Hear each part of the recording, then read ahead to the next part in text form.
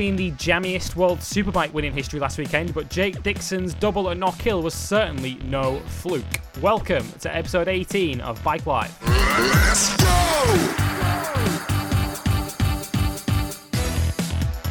Yes, it's one. Welcome to episode 18 of Bike Live here on Motorsport 101, and another weekend which proved that we know next to nothing about the world of motorcycle racing, as 4 races across 2 countries brought 2 shocking outcomes, both at Misano and at Knockhill. One of the most eventful World Superbike races in recent memory in race 1. Saw a guy start the final lap a mile back in 4th and still win the thing. Before a guy took a victory in race 2. It was his first for nearly 3 years in the World Superbike Championship. It was that kind of weekend at the Misano World Circuit last weekend. We will cover all of that over the next 2 hours. We will also talk about the shock at Knockhill as Jake Dixon took his first 2 victories in the British Superbike Championship, upsetting the odds as many of the championship contenders hit problems, one of which ended up in hospital. We'll also talk about all of the big silly season moves as Cal Crutchlow confirms his future at MotoGP's LCR team for 2 more years, and we'll look ahead to this weekend as MotoGP arrives at another of its jewels in the crown, the Dutch TT at Assen. All of that to come here on episode 18 of Bike Live on Motorsport 101.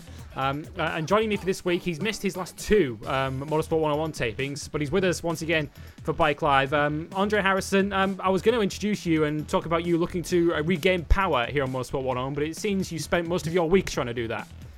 The Revolution War turns out will not be televised. It's been a struggle the last couple of weeks. Shout out to my staffing manager for continuing to screw me over.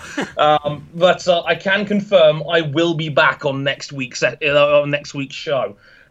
So brace yourselves for that. I'm going to re-establish my Reich.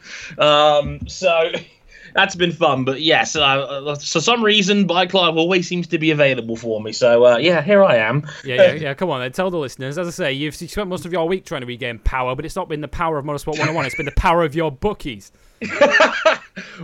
My shop has had 3 power cuts in the space of 5 days. It's been a disaster. Like, honestly, like, what was funny about it was the first time it happened. It was on, I think it was last Saturday was the first one.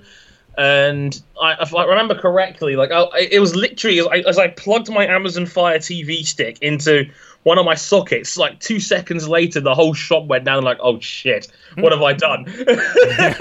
I thought it was me, and I got some of my regulars in the shop rinsed me for that one. I got roasted for it, but it turns out there was a local area power cut, so about 30 odd shops in the area had gone down, just dotted around the joint basically. I was sitting basically in a hot, sweaty back office for 3 hours while they put the power back on because the aircon had shut down, which wasn't fun. Not like it was the hottest week of the year or anything. No, not like it was the hottest June week on record. 30 degrees of no aircon with a 50-inch plasma TV 5 feet from my head. And trust me, those things give off a lot of heat. You'd be surprised. So that was fun. And turns out it happened again. Like, there was 2 yesterday. I wasn't working yesterday, but there was 2 in there on the Wednesday. Apparently 1 at 4 and then 1 again at like 8 p.m. And the whole joint had gone down, and my other manager hadn't got home till 11 o'clock, even though we close at 10, just making sure everything was working again. So it's been carnage in my bookies in this one, and not particularly a fun time, given it's been Royal Ascot this week. I was about to say, yeah, it's been one of the most popular horse racing festivals in the world taking place this week. So not ideal, to say the least, but here we are. We survived. Hopefully, my shop will still be in one piece when I'm back at work on Saturday, but who knows at this point. Yeah, the scenes when a Bike Live taping is actually welcome relief to what's been going on elsewhere this week. In terms of where you can find us, and we're not talking about steaming hot bookies with no electricity, you can find us on Facebook, facebook.com/motorsport101. We're on Twitter at motorsport_101. We are on the internet. Our website is motorsport101.net, but also on YouTube, youtube.com/motorsport101. Dre, where we have hit a milestone this week. We've hit 100 videos on the Motorsport 101 channel, even though I'm not sure I should be celebrating that, given that our title is Motorsport 101. It's kind of a weird anticlimax on that one. But, we put our 100 video up as of yesterday.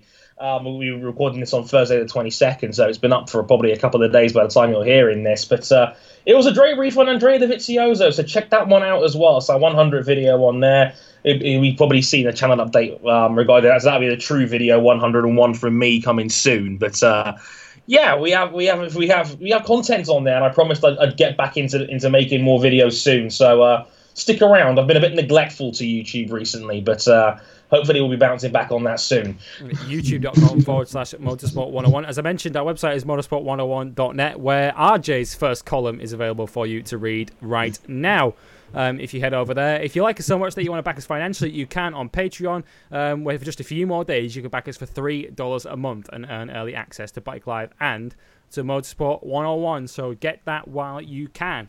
Right, let's talk World Superbikes then. We'll come on to British Superbikes and the shock at Knockhill a little bit later on, but we'll talk about events at Misano, which were pretty shocking in their own right, to be honest, at the weekend, Dre. I mean, at the start of the weekend, Saturday morning, we saw Tom Sykes blast his way to another pole, with Jonathan Rea taking second on the grid, Kawasaki with another comfortable 1-2, the two Ducatis third and fourth on the grid, but that didn't even give us a slight inkling to the mayhem that was going to follow a couple of hours later. No, not even close. I thought it was just going to be a conventional weekend where maybe both Kawasaki's will clear themselves at Ducati, and then we might, if we're lucky, get a fight between the two Kawasaki's for the win. I was thinking Jonathan might probably win by a nose in that dogfight, and I thought, well, it's going to be pretty straightforward. Wrong, Dre! Wrong again! You think I would have gotten used to this by now, but no, here we are. This race was anything but that, and it was all over the place, and well, we'll get into it now in more detail, but let's just say Sotheby wasn't joking when he had a guy that was 4+ seconds out of contention, and then still finds a way to win it on the final lap. It was that sort of weekend. Yeah, Greg Haynes said in commentary that he cannot remember a dry World Superbike race providing as much incident as that. For a long, long time, and I have to agree with him. I can't remember any race like that that's had so much incident which wasn't interfered with by weather at some stage. And we have to start, Dre, with the guy that really kind of made this all happen, really, Michael van der Mark, who started on the second row of the grid for Yamaha, and you could see right from the first couple of corners that Michael van der Mark really meant this, sliced his way past Sykes in the first couple of corners, and then past Jonathan Rea soon after for good measure. Yeah, it was like 5 or 6 laps in, and I was like, wait a minute, he's not going away, is he? It's like, wait a minute, this isn't the form book. Michael van der Mark was he had an electric start from I think it was 6th on the grid, and again he was passing people. He led that race for the majority of it with real confidence, and it was incredibly impressive to see him do that. And we've not really seen Van der Mark in control of a race like this. He's had moments like maybe at Assen where he's led briefly, but he's never really come that close to a race win before without crashing. Well, he kind of did in this case too, but that was the most comfortable I've seen Van der Mark leading a World Superbike race so far in his short top flight career. So for him to be doing that and to do it with such confidence and vigor was very impressive indeed. Yeah, like you say, he's had these moments in his World Superbike career where he looks inspired. Like his very first World Superbike weekend, race 2, on his debut at Phillip Island, where he famously led in 2015 on the Honda, which was sensational. As you say, he fought for the win in race 1 last year on the Honda in World Superbikes. At Assen at his home round, and then again here where he just seems to have these one-off races where he suddenly finds an extra gear from somewhere, and like I say, his aggression in those early laps when he just basically sliced up the two Kawasaki's, carved them up, just took Sykes into the first couple of corners and then passed Rea soon after, and like you say, it wasn't as if the Kawasaki's were swarming all over the back of him at the front leading group. They were happy to work very, very hard to match him for pace in that first part of the race, and as you say, we've seen in previous years with Michael van der Mark, when he's been looking so good at the front, there's always been a bitter sting in the tail for him. And as it turns out, there was one here, but unfortunately not his fault. Yeah, when in near identical fashion to Donington Race 1, Van der Mark's rear tyre completely comes off the rim and down the very fast back part of the track. Down he goes, and it was an awful accident. And he was very lucky that Jonathan Rea didn't run him over. Very, very high speed accident. I think you're going a good 120 miles an hour at least through those apexes. The fastest part of the circuit by a considerable margin. So just another awful looking accident, and just a real shock to see.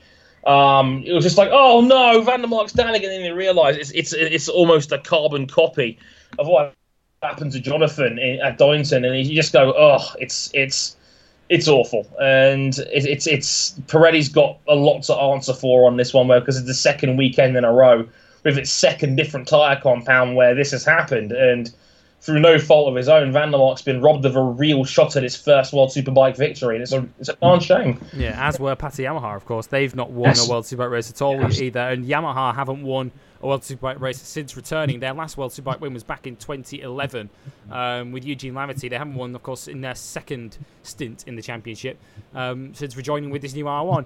And yeah, as you say, Van der Mark had absolutely no... And what was so bad about it for me was that it just went without warning. I mean, we're going to come on to an incident in race 2 where another rider was taken out of a potential race-winning position when his tyre hit problems, but at least he was given some warning where it slowly deflated. Van der Mark's, he just went and just pitched him off the road. And Jonathan Rea said straight away in his post-race interview it was a weird accident. Like Rea said straight away, there must have been some sort of problem there, because that's not the kind of crash that you have at that corner. For Van der Mark just to lose the rear like that was crazy, and you could see we've seen still images of it in MCN, and we've seen onboard footage from Jonathan Rea of it where Van der Mark's he's only halfway through his accident. You can already see that the tyre's gone.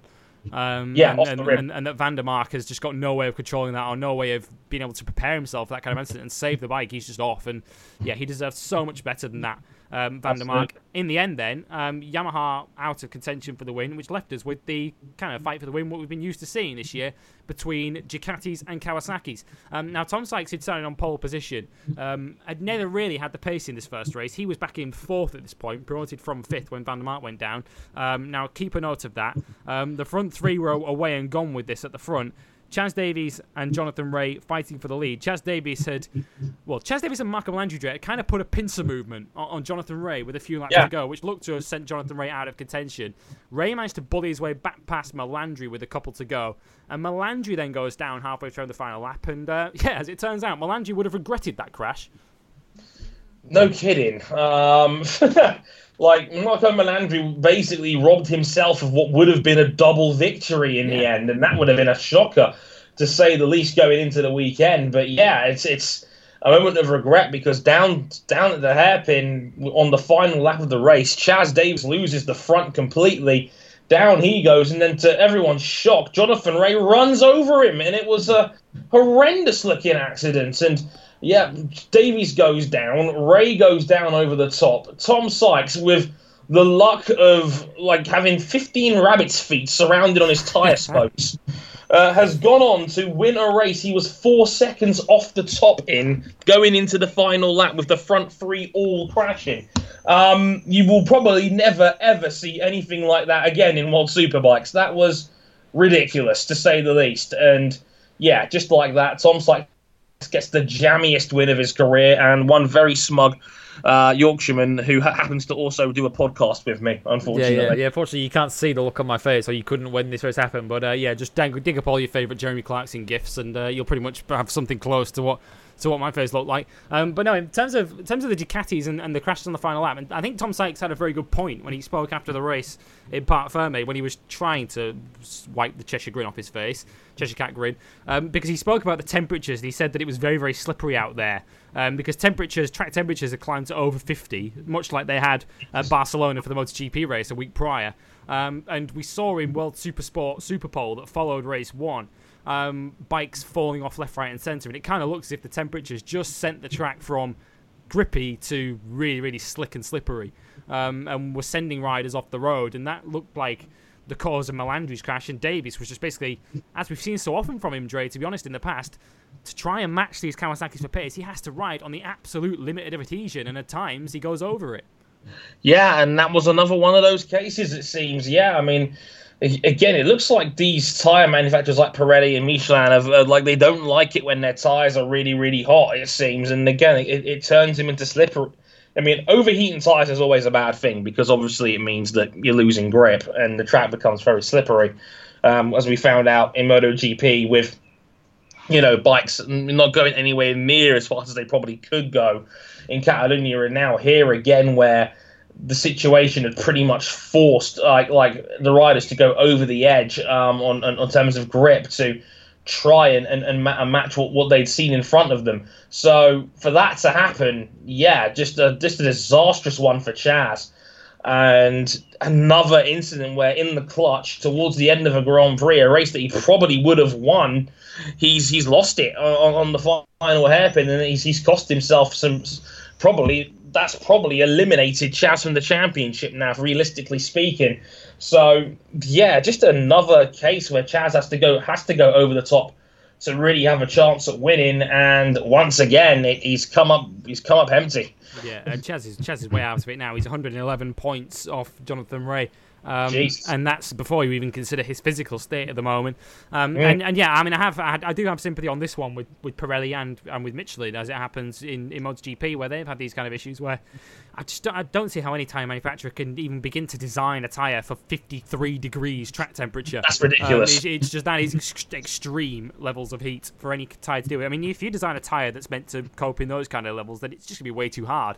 It's very rare that you're going to get temperatures that high, even in summer. Unless the temperatures go that high, the tyres are going to be way too hard. They're not going to heat up. So I can kind of sympathise with Pirelli on that one. But as you mentioned, Chaz, once again, giving up a win or giving up a potential win with a late crash when he was just pushing a little bit too hard. And as we saw, the damage was not just to his championship challenge, but the damage was to his body as well, a broken vertebrae for him. When Jonathan Rea basically rode over the top of him. But we did get a chance to see, through all of the rivalry and all the vitriol that's been exchanged between the two, particularly in Assen earlier this year, just the camaraderie of motorcycle races, as Jonathan Rea proved on the slowdown lap after remounting to finish third in that race. His first thought wasn't for his lost championship points to Tom Sykes. His first thought was for Chaz. Yeah, absolutely. We saw it in post-race where on his cool-down lap after the race was over, he got off his motorcycle at the hairpin and ran over to see if Chaz was okay.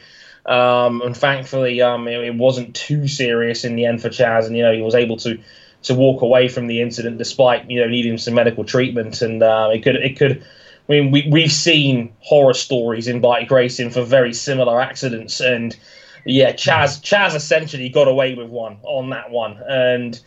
Yeah, I'm glad that Chaz was okay, and I'm glad that Jonathan took it upon himself that despite the bitterness between the two of them this season, that Jonathan was able to see the bigger picture and check on his fallen comrade to see if he was okay, which was very, very sporting of him, a very classy gesture from the Ulsterman, and kind of puts a lot of what Chaz said out of context earlier this year, Assen, in that vitriolic Facebook rant.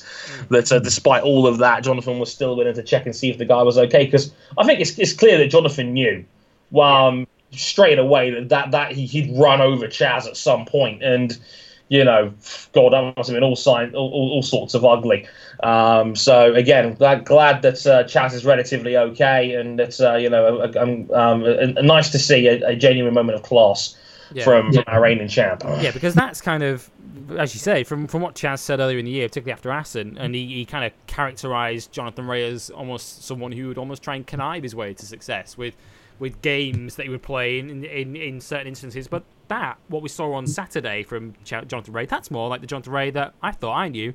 I always thought he was that kind of guy. So, as you say, it does kind of put what Chaz said earlier in the season into some kind of context in terms of the kind of guy that Jonathan Rea is. He's a class act, as we've said before, and he proved it again on Saturday, not least because he remounted and still managed to finish third in that first race.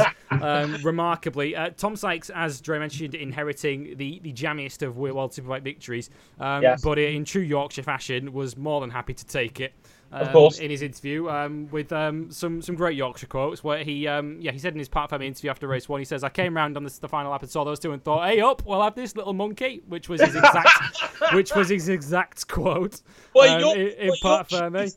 exploded. Us Yorkshire folk, we'll take any kind of win in any way. We're not shameful enough to accept those.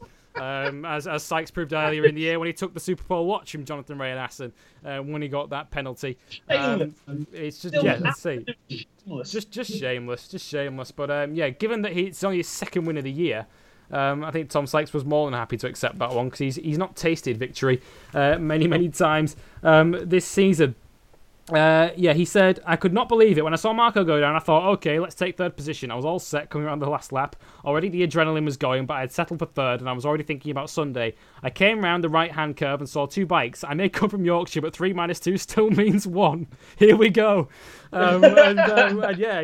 suddenly found 25 points and a race victory falling into his lap, which also had championship implications because he gained another 9 points on his teammate Jonathan Ray. The other big beneficiary, of course, from 6th position for most of the race and 5 spots behind his teammate was Alex Lowes, who suddenly found himself promoted, Dre, to a all-time career best in World Superbike, 2nd place.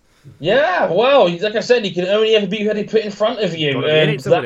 Yeah, you got to be in it to win it, and again, just not making mistakes and picking up where But this was a freak incident where 3 of the top 4 riders in the field failed to finish, and you may not see that again all season long. So, of course, the guys that are primed to inherit from this are the Yamahas, especially given that one of them also didn't finish, and that was Vandermark earlier. So, Lowes was basically the best of the rest outside of Tom Sykes, and that's been the case pretty much all season long anyway. So, Alex Lowes was probably the biggest benefactor of all of it, finishing in second, and a well-earned second place.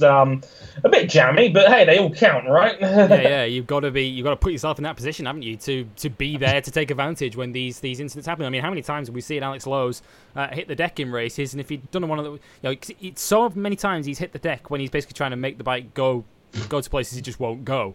And given that he was running down his 6th, you think that might be one of those scenarios where he sees his teammate up the road leading the race and just pushes too hard and decks it. And to be fair, Alex Lowes did deck it in race 2, but we'll gloss over that for now because he didn't do that in race 1, and he gets his reward. He gets a 2nd place out of it, which, as I say, you've got to be there at the end to pick up these kind of pieces which may fall your way, and Alex Lowes did that. Jordi Torres was also a beneficiary from this because he went from what was 7th on the final lap to 4th, which of course became race 2 pole heading into Sunday. Now, before we talk about Torres, Dre, Chaz Davies, of course, with his broken back, was taken out of race 2, was unable to start it, which, given the history of World Superbikes for the last 3 years, kind of leads you to think that this race has got to be won by a Kawasaki, right?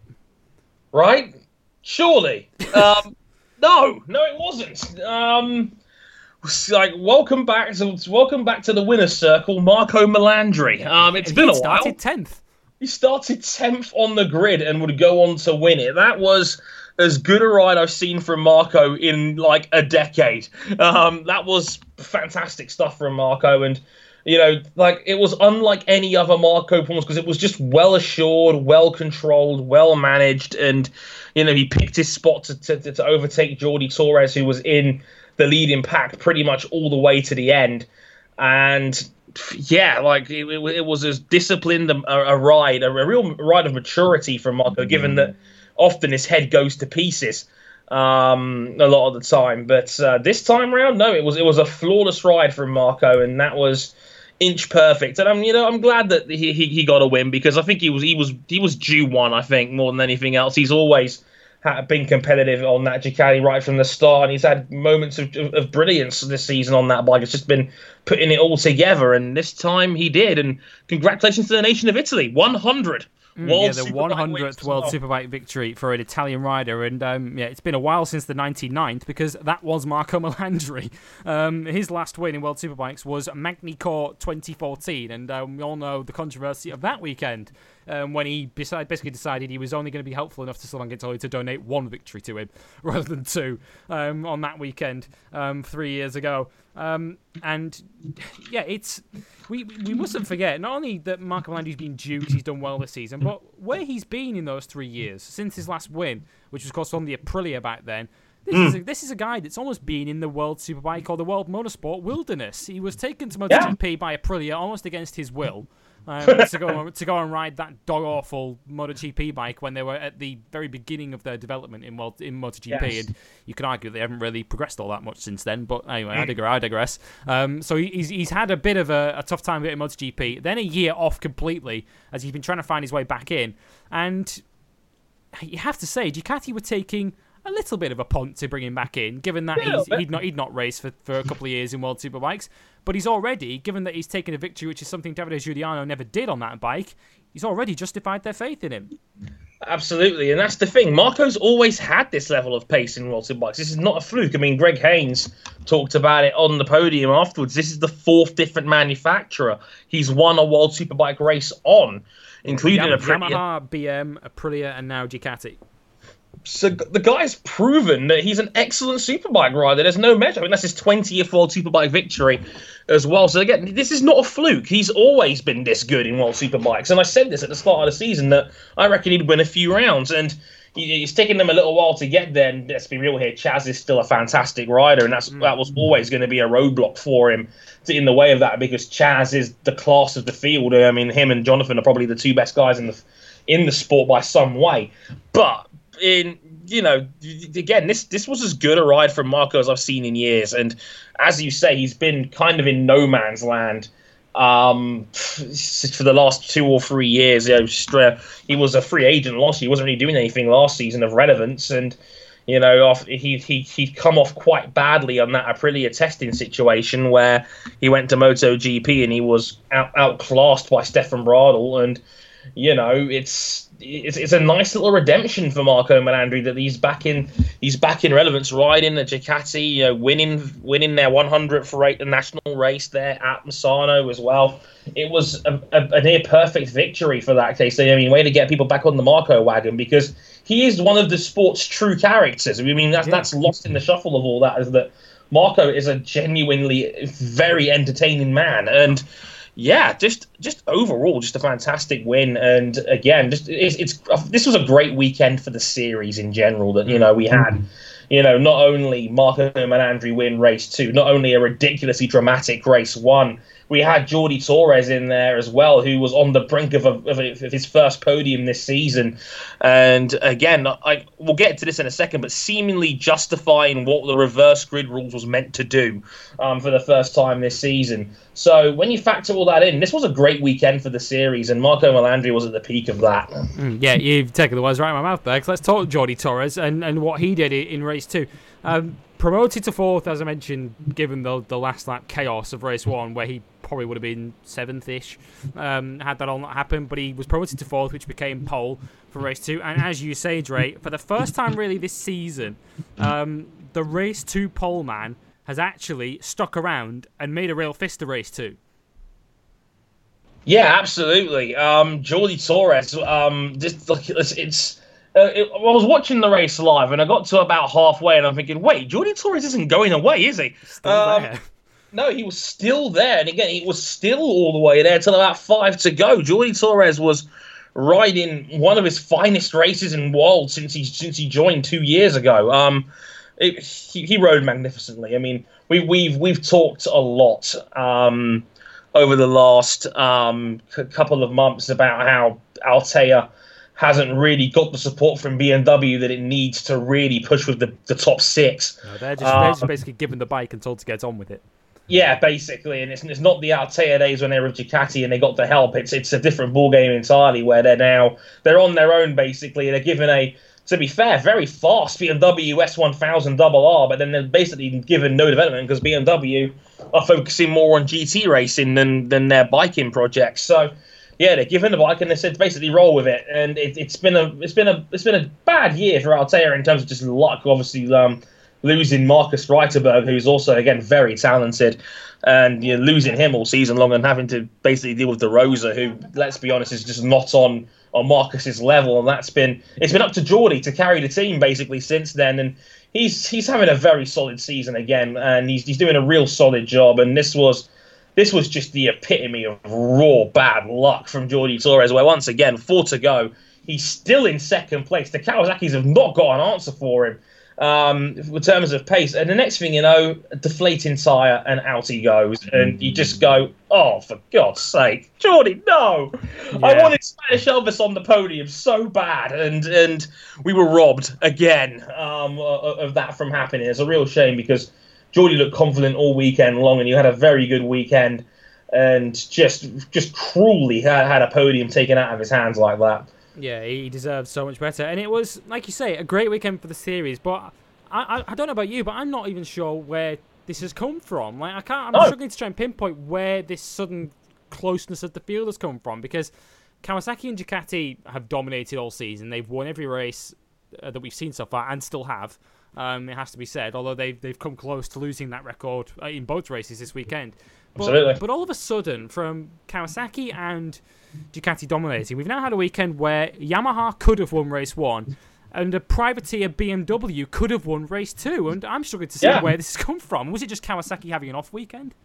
I think, probably. I mean, we'll have to wait and see the Laguna Seca next month because Ducati traditionally have gone very well around there, and again, I know Sykes won there last year, but like the year before, it was a completely dominant Chaz Davis weekend, and yeah, that's a stronger Ducati track for him on paper.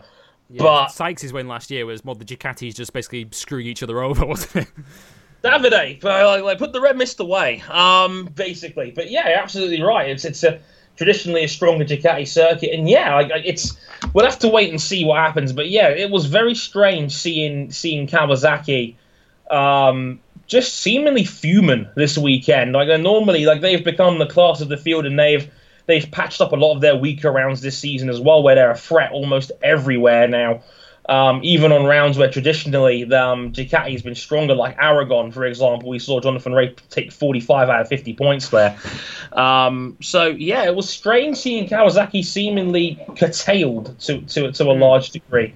So I have to wait and see what happens at the Laguna Seca next month. But it was peculiar, and that opened the door for people to get involved, and they very often did. Yeah, Johnny Torres wasn't the only Spaniard with a hard luck story to tell from the weekend as a whole, because although we didn't really see him towards the end of the race, there was a very good reason for this. Xavi Forés, who was alongside Johnny Torres on the front row for race 2 and led it early on, having taken the lead from Torres early on. He, of course, is on a privateer Ducati for the Barney team, and had mechanical problems not intervened. He could quite easily have been in the mix too.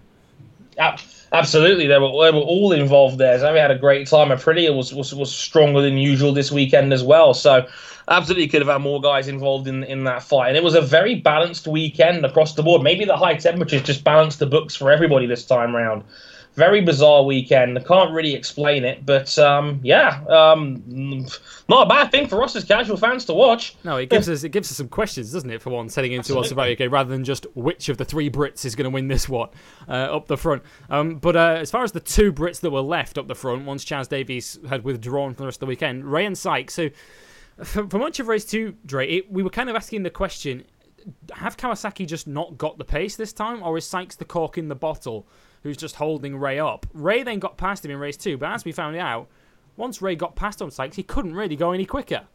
No, and Jonathan said it after in Parc Ferme for race 2. He never felt comfortable out there. The bike was not the same as it normally was out there. It looks like the high temperatures were playing up with Kawasaki's level of grip. Yeah, so like Jonathan's he had no problem coming out and just saying, well, listen, like this bike just didn't feel the same as it normally did. And I know I finally got past Tom, but after that, I thought, okay, I might be able to go and get Geordie, but it just never really happened on that one. So yeah, very bizarre sort of race from Jonathan. Jonathan's normally the class of the field and is normally so good on his tyres, but this time round just didn't have an answer for him. Yeah, I mean, where do we sit as a championship now in World Series? We're at the halfway stage now in the season, and we've just passed it. We've got another 12 races to go. Out of 26 for this year. It's a 2-horse race at best now. Chaz Davies, as I mentioned, 111 points off the lead and with a broken back. So even if he is fit for Laguna Seca, he's too far back to really make a play at this. But however fortunate it was, Dre, with what happened in race 1, this is now 2 straight rounds where Tom Sykes has gained points on Jonathan Rea. He gained 20 on him at Donington. He's gained another 5 with his results in the end. taking a first to race third in race 1 and a third to race second in race 2. And they were pretty much together when they've crossed the line in race 2. Sykes is just about doing enough to keep himself interested here. Literally barely just enough to keep it alive here. I mean, we kind of need him to, don't we, with Chaz so far back now? Yeah, for the sake of the championship, this is only a good thing that Tom Sykes is clawing his way back into this slowly and surely. But he's still got an entire weekend of points worth to make up. And right now, Jonathan just doesn't look like he's going to give this up easily. He's barely put a foot wrong all season long. And once again, when it came down to it in race 2 on an equal scenario, Jonathan did come out on top in race 2. And race 1 doesn't normally happen. Like that's you can't really use that to measure any sort of any long-term takes about the field in a race where 3 of the top 4 binned it on the final lap. So, yeah, right now I'm still not convinced that Sykes is really going to put up a long-term fight here. But hey, you got to take these points wherever you can get them, and right now he's doing just that, and he's doing just enough to make this interesting. Yeah, race 1 then went to Sykes with the flukiest of fluky victories. 4.5 seconds clear of Alex Lowes, who took second. That's a career best. Johnny Ray third, despite having to crash and remount after using Chaz Davies as a speed hump. Jordi Torres fourth. Xavi Forés fifth. Eugene Laverty sixth.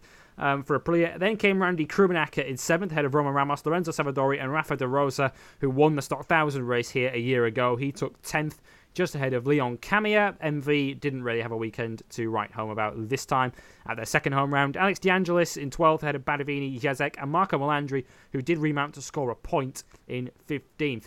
He then got the maximum 25 in race 2 by beating the 2 Kawasaki's of Ray and Sykes, who were second and third. Van der Mark fourth this time, having decked it in race 1 when his tyre came off the rim. Eugene Laverty and Lorenzo Savadori, the 2 Aprilias, 5th and 6th, ahead of De Rosa. That's a career best for him in World Superbikes in 7th. Krummenacher 8th, Leandro Mercado in 9th, and Stefan Bradl on the Soul Honda, getting their only points of the weekend in 10th. We expect him to have a teammate next time we see him at Laguna Seca. Only 12 finishes in race 2, given the chaos and the number of riders who didn't start it after their incidents the day before.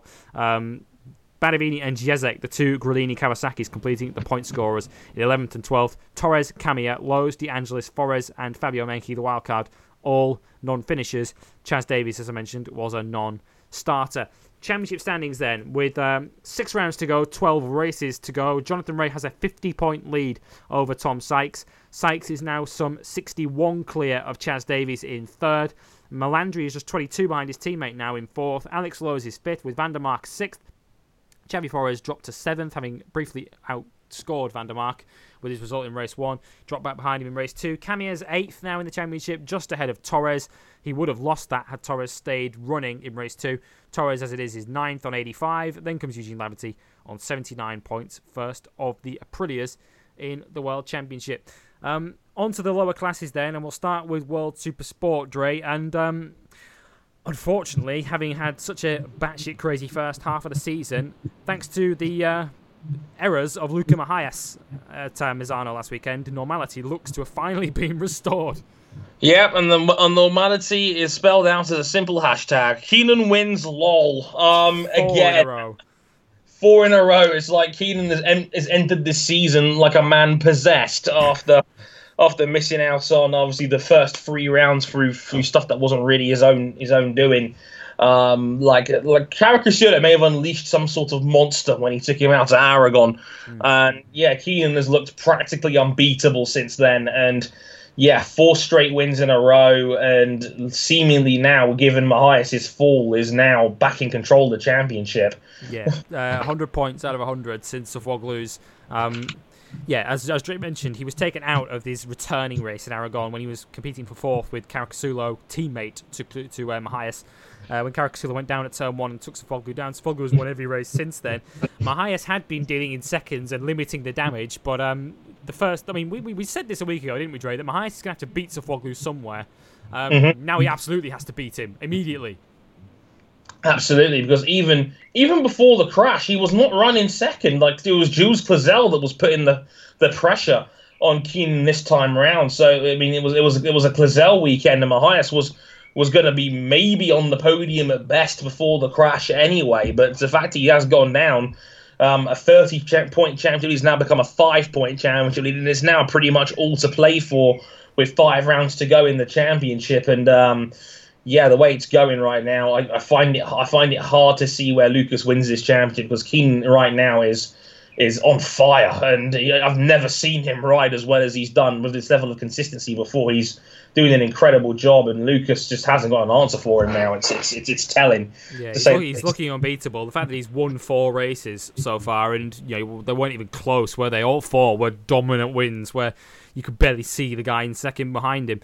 In this case, it was Cluzel. Sofuoglu, the winner from Cluzel. Caricasulo, who's been either rostrum or hospital really so far this season. He was rostrum on this occasion in third for the GRT Yamaha team, with Mahias out of it. PJ Jacobson for the MV Agusta team, 4th ahead of Carl Smith and Gino Ria, the 2 Brits 5th and 6th.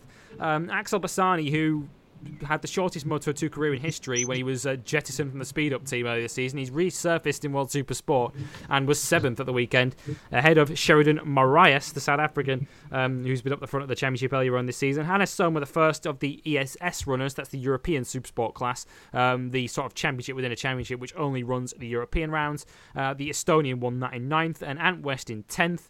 The Australian completing the top 10, and he continues his world tour with very little cash as he tries to continue his season. The final point scorers were Zacconi, Watanabe, Rob Hartog, the Dutchman. Kyle Ride was 14th, so he got a couple of points, and Hikari Okubo, the Japanese, completed the points in 15th position. Championship standings, as Dre mentioned, the championship lead now is down to 5 points for Luca Mahias over Keenan Sofuoglu. Sofuoglu, as I say, has taken a perfect 100 points from the last 4 races. Mahias has 105, 5 clear of Sofuoglu. Sheridan Marias is now just 29 off the lead in 3rd, with Cluzel 1 point further back in 4th. Still looks like a 2-horse race, has to be said, but they're just about in touch now, the chasing pack. PJ Jacobson is 5th on 68, then comes Caricasulo on 51. Robbie Rolfo is down to 7th now, sadly, on 43 points. The dream is most certainly dead now. Dead. It's dead. Yeah, it's dead with the weeds, unfortunately. Cal Ryan is 8th in the points on 43. That's level with Rolfo. Rolfo's ahead of him by virtue of his win in Australia. Anthony West is 9th on 38, and Kyle Smith is 10th on 35. His result of the weekend took him ahead of Luke Stapleford. And I went to Supersport 300 because it was a bit of an eventful start to the weekend in Supersport 300, because the last time we spoke to you about this class, Alfonso Coppola had won the race at Donington Park to bring himself right into championship contention. He was just 2 points behind the early championship leader, Scott Deroux. Now, on the day of the race at Misano last weekend, news broke that Coppola had been disqualified from the Donington race, handing victory to Mika Perez ahead of Marc Garcia, and Scott Deroux therefore promoted to the podium at Donington in 3rd. So Coppola was then 27 points off the lead as a result of that, but was starting at least on pole for the Grand Prix in Misano. Couldn't quite convert that into a victory, unfortunately, though. Perez did that to take his 2nd straight win, as it turns out, by virtue of the fact that he was inherited the win at Donington Park. He then took the win himself at the Riviera de Rimini round at Misano, ahead of Armando Pontone and Coppola in 3rd. Scott Deroux, though, this time, the luck wouldn't follow him. He could only finish in 12th position as he got caught up in one of the many group fights that characterises Supersport 300. He ended up towards the back of a group rather than the front of it on this occasion, which left him down in 12th and has caused some serious damage to his championship lead, which was looking pretty healthy after he won the first 2 races of the season. It doesn't anymore. Deroux leads by just 3 points now. 75 points for him, ahead of Mika Perez in 2nd. Marc Garcia, another of the Spaniards, in 3rd. He's just 10 off the lead. Then comes Alfonso Coppola in 4th on 57. That's 18 off the lead. Incidentally, you may have mentioned Greg Haynes mentioned this earlier in the season. The Yamaha Supersport 300 riders are also racing for a Supersport 600 ride next year. Whichever is the highest of the Yamaha riders in this class earns that honour, and at the moment it looks like being Coppola. He's 4th on 57. 18 off the championship lead. Borja Sanchez is 5th on 48. Then comes Doran Loreiro in 6th on 46. Danny Valle 7th on 37. Ahead of Pontone, who got his first podium of the weekend. He's now up to 8th on 35 points. Just 4 races to go in the World Supersport 300 class, because they do not go to Qatar for the final round of the season. So we're coming very close now to the end of the opening World Supersport 300 season. Just the Lausitz Ring, Portimao, Magny-Cours and Jerez to go to crown the first ever Supersport 300 World Champion. Mostly because it would take them like half a minute to do the front straight at Qatar, knowing how slow those bikes are. You can kind of understand why they haven't sent them there, can't you? That circuit wouldn't really showcase them, and also they probably can't afford to take them all over there. So yeah, World Super Sport 300 and World Super Sport will return in August, as it happens. Next round for them will be August the 18th to the 20th, the German round at the Lausitz Ring. World Superbikes returns in a couple of weeks at Laguna Seca in the United States, and we all cannot wait for that one.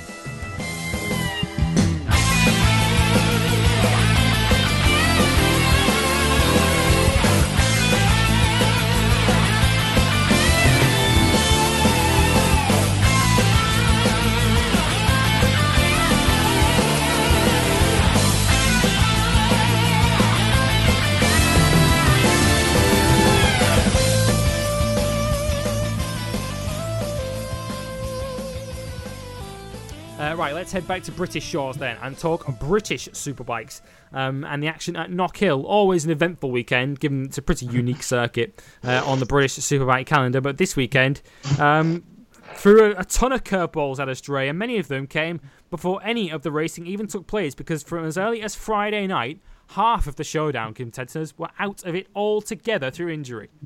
Yeah, this was a freaky weekend. So let me run this down for you. Leon Haslam suffers the fastest high side of his career, in his own words. Basically snaps his neck. And out as well. Yeah, he was out of the weekend almost immediately, sent to hospital. He was knocked unconscious by the high side. Again, luckily, again, he'll probably be back for Snetterton in a fortnight's time, thankfully. So that was one. Glenn Irwin dislocated his shoulder in practice. Nasty accident. He fell off on the bumps. That was through no fault of his own. That was his handlebar failing. Yeah, his handlebar fell off, and next thing you know, he's out of action. So, yeah, that was two. So Glenn Irwin's down, and then who am I missing here? Christian Idden as well. Christian Idden, who completely gashed his arm in horrendous fashion. Do not find this on Instagram. Whatever you do. I did that myself. Certainly not if you're squeamish.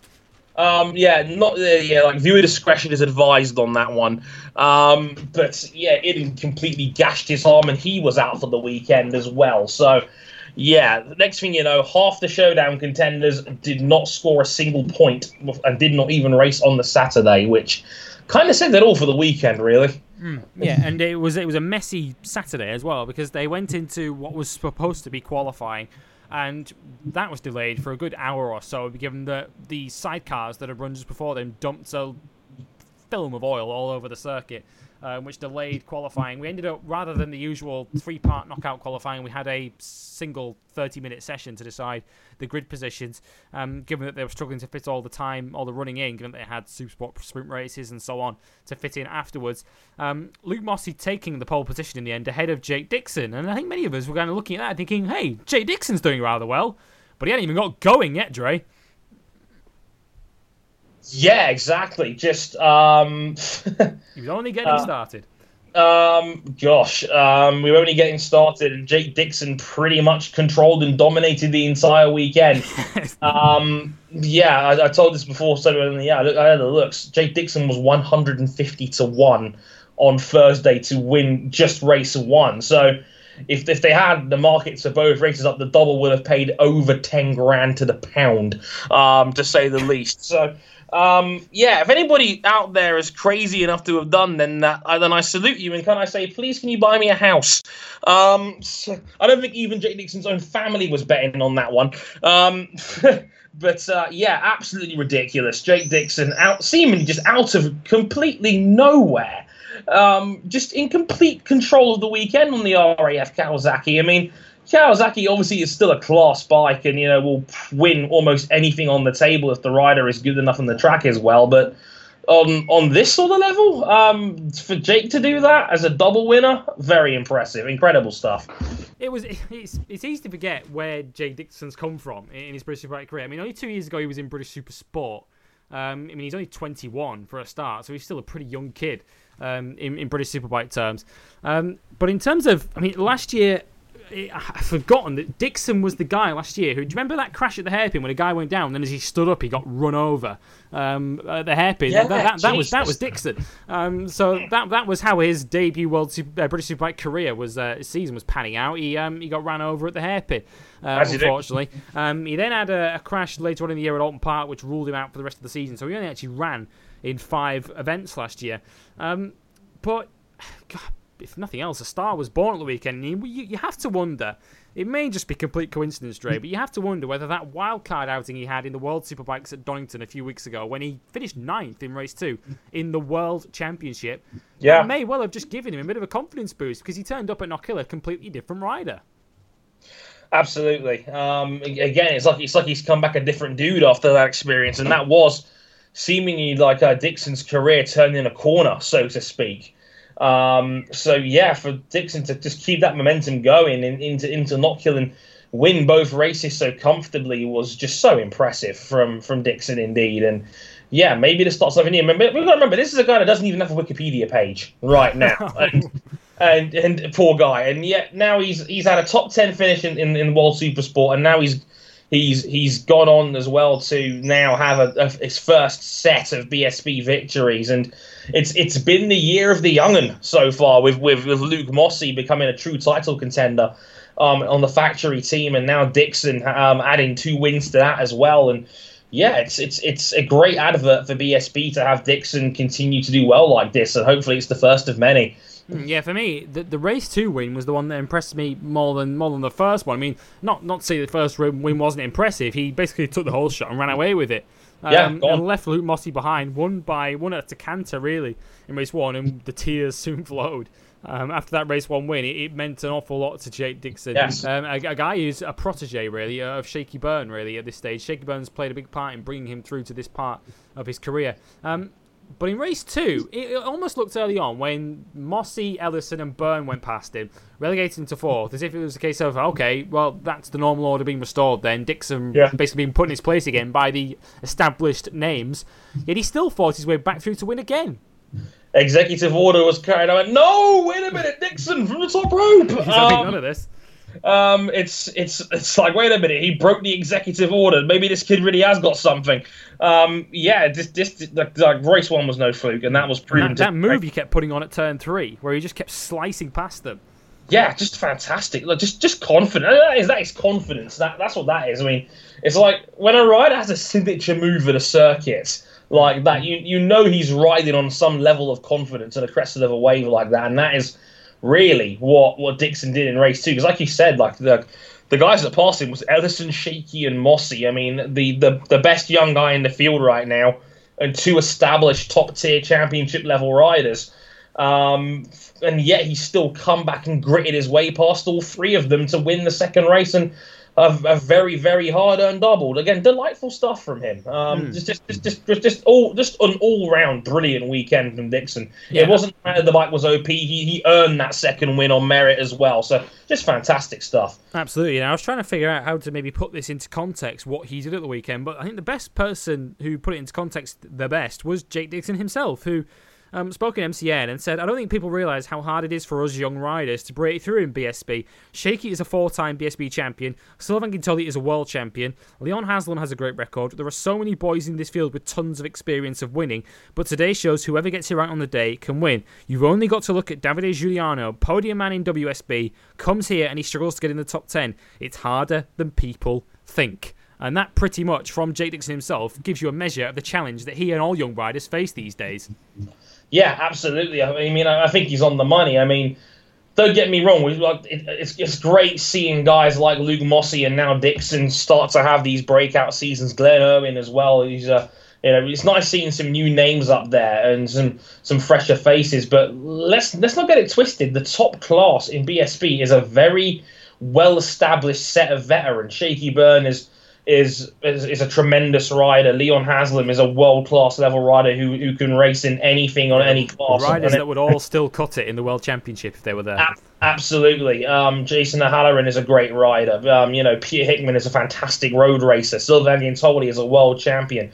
Michael Laverty is a MotoGP veteran. Josh Brooks, a former champion. Josh Brooks is a former champion and again, solid rider on the world stage as well. like the top field, the top 5 or 6 in BSB are as good as anyone in the world. So the fact that we have got Luke Mossey now leading the championship at 24 and Dixon now winning us 2 races at 21 is only a great advert for the series, because Jake is on the money. Like, the established status quo in BSB is so good right now that to even get in the top 6 or 7 is a phenomenal achievement these days. So to win 2 races like that, brilliant. And we're going to need someone, it's still a few years away yet, but we're going to need some guys eventually to take the spots of Ray, Sykes and Davies and the likes up in World Superbikes. So it's important that these guys do start to come through, and Jake Dixon, who's, as we say, has already got some World Superbike experience. He got that taster at Donington and got a top 10 out of it. So yeah, he may be a name to look out for in the future. He may be a name to look out for later this season, because those 2 wins and those 50 points have suddenly propelled him into the race for the showdown spots. Given Leon Haslam's exit from the weekend through injury and Shaky Byrne's relative lack of pace, the Panigale has never really figured that well at Knockhill. It was expected, and I said this on Saturday on Twitter, this really should be Luke Mossey's weekend. And in a way, it kind of still was, because he's taken a 30-point championship lead. But given that he only came out of it with 3 podium credits when he could have maybe taken 10, Dre, was that actually a missed opportunity from Luke Mossey? I think it was. I mean, when Leon Haslam went down, I was thinking Luke Mossey double win, and he's been shown up a little bit here by Jake Dixon, and I think this was a missed opportunity. I think you're absolutely right. I think this was a golden chance for Luke Mossey to really put his foot in the door as a title contender. And he's still gained a podium credit on Shaky, and he's still gained 3 on his teammate Leon Haslam, which is not bad by any stretch. But I think there could have very easily been more on the table. I wasn't expecting him to finish off the podium in race 2 behind James Ellison as well. And that was a bit of a surprise to me, because Ellison's been on and off all season long. He's been blowing hot and cold. I think Mossey missed out on a real chance to do some damage to the showdown side of the championship. I mean, sure, he's got a 30-point championship lead in the regular season, but we all know that doesn't really mean much given the context of, you know, the reset and the podium credit situation. That's what's truly important right now, and at the moment, that's where Mossey is seemingly lacking. He hasn't got that ultimate level of upside, I think, that guys like Shaky, guys like Leon Haslam have got right now. And this was a golden chance for Luke to really put his foot in the door, and that just didn't happen this weekend. Yeah, Mossey, Byrne and Haslam, they're all going to be in the showdown. It's pretty much guaranteed they're all going to be there. So it's almost a case of who's going to have that little advantage when they get there, when they start and reset the points, who's going to have that little bit of an advantage through their regular season work. And like you say, if this was a normal season, we'd be looking at Luke Mossey with a 30-point lead and thinking he's in a really strong position now. But he's effectively had an extra round on Byrne and Haslam to accumulate those points, and hasn't really taken the podiums. You know, he's basically extended that lead through fourths and things like that, which don't really benefit him when the showdown starts. And yeah, absolutely. He as I say, he took 3 podium points from the weekend. Shaky Byrne took 2. With his 2/3, and yeah, there was a mistake towards the end of the race 2 where Mossey went wide at the hairpin and allowed Shaky through, and that might prove to be kind of crucial later in the season, because that gave Shaky an extra point and cost Mossey a point. And we're talking in fine margins here, because those 3 are likely to be fighting it out when the showdown starts later this season. Absolutely. So Mossey, yeah, he's 30 points clear of Haslam at the moment, but in actuality, he's 2 points behind in podium points, which is really what we'll be talking about. If the showdown were to start now, Haslam would be 2 points ahead of Luke Mossey, even though Mossey leads at the moment in real time, and he looks good at the moment to secure a showdown spot.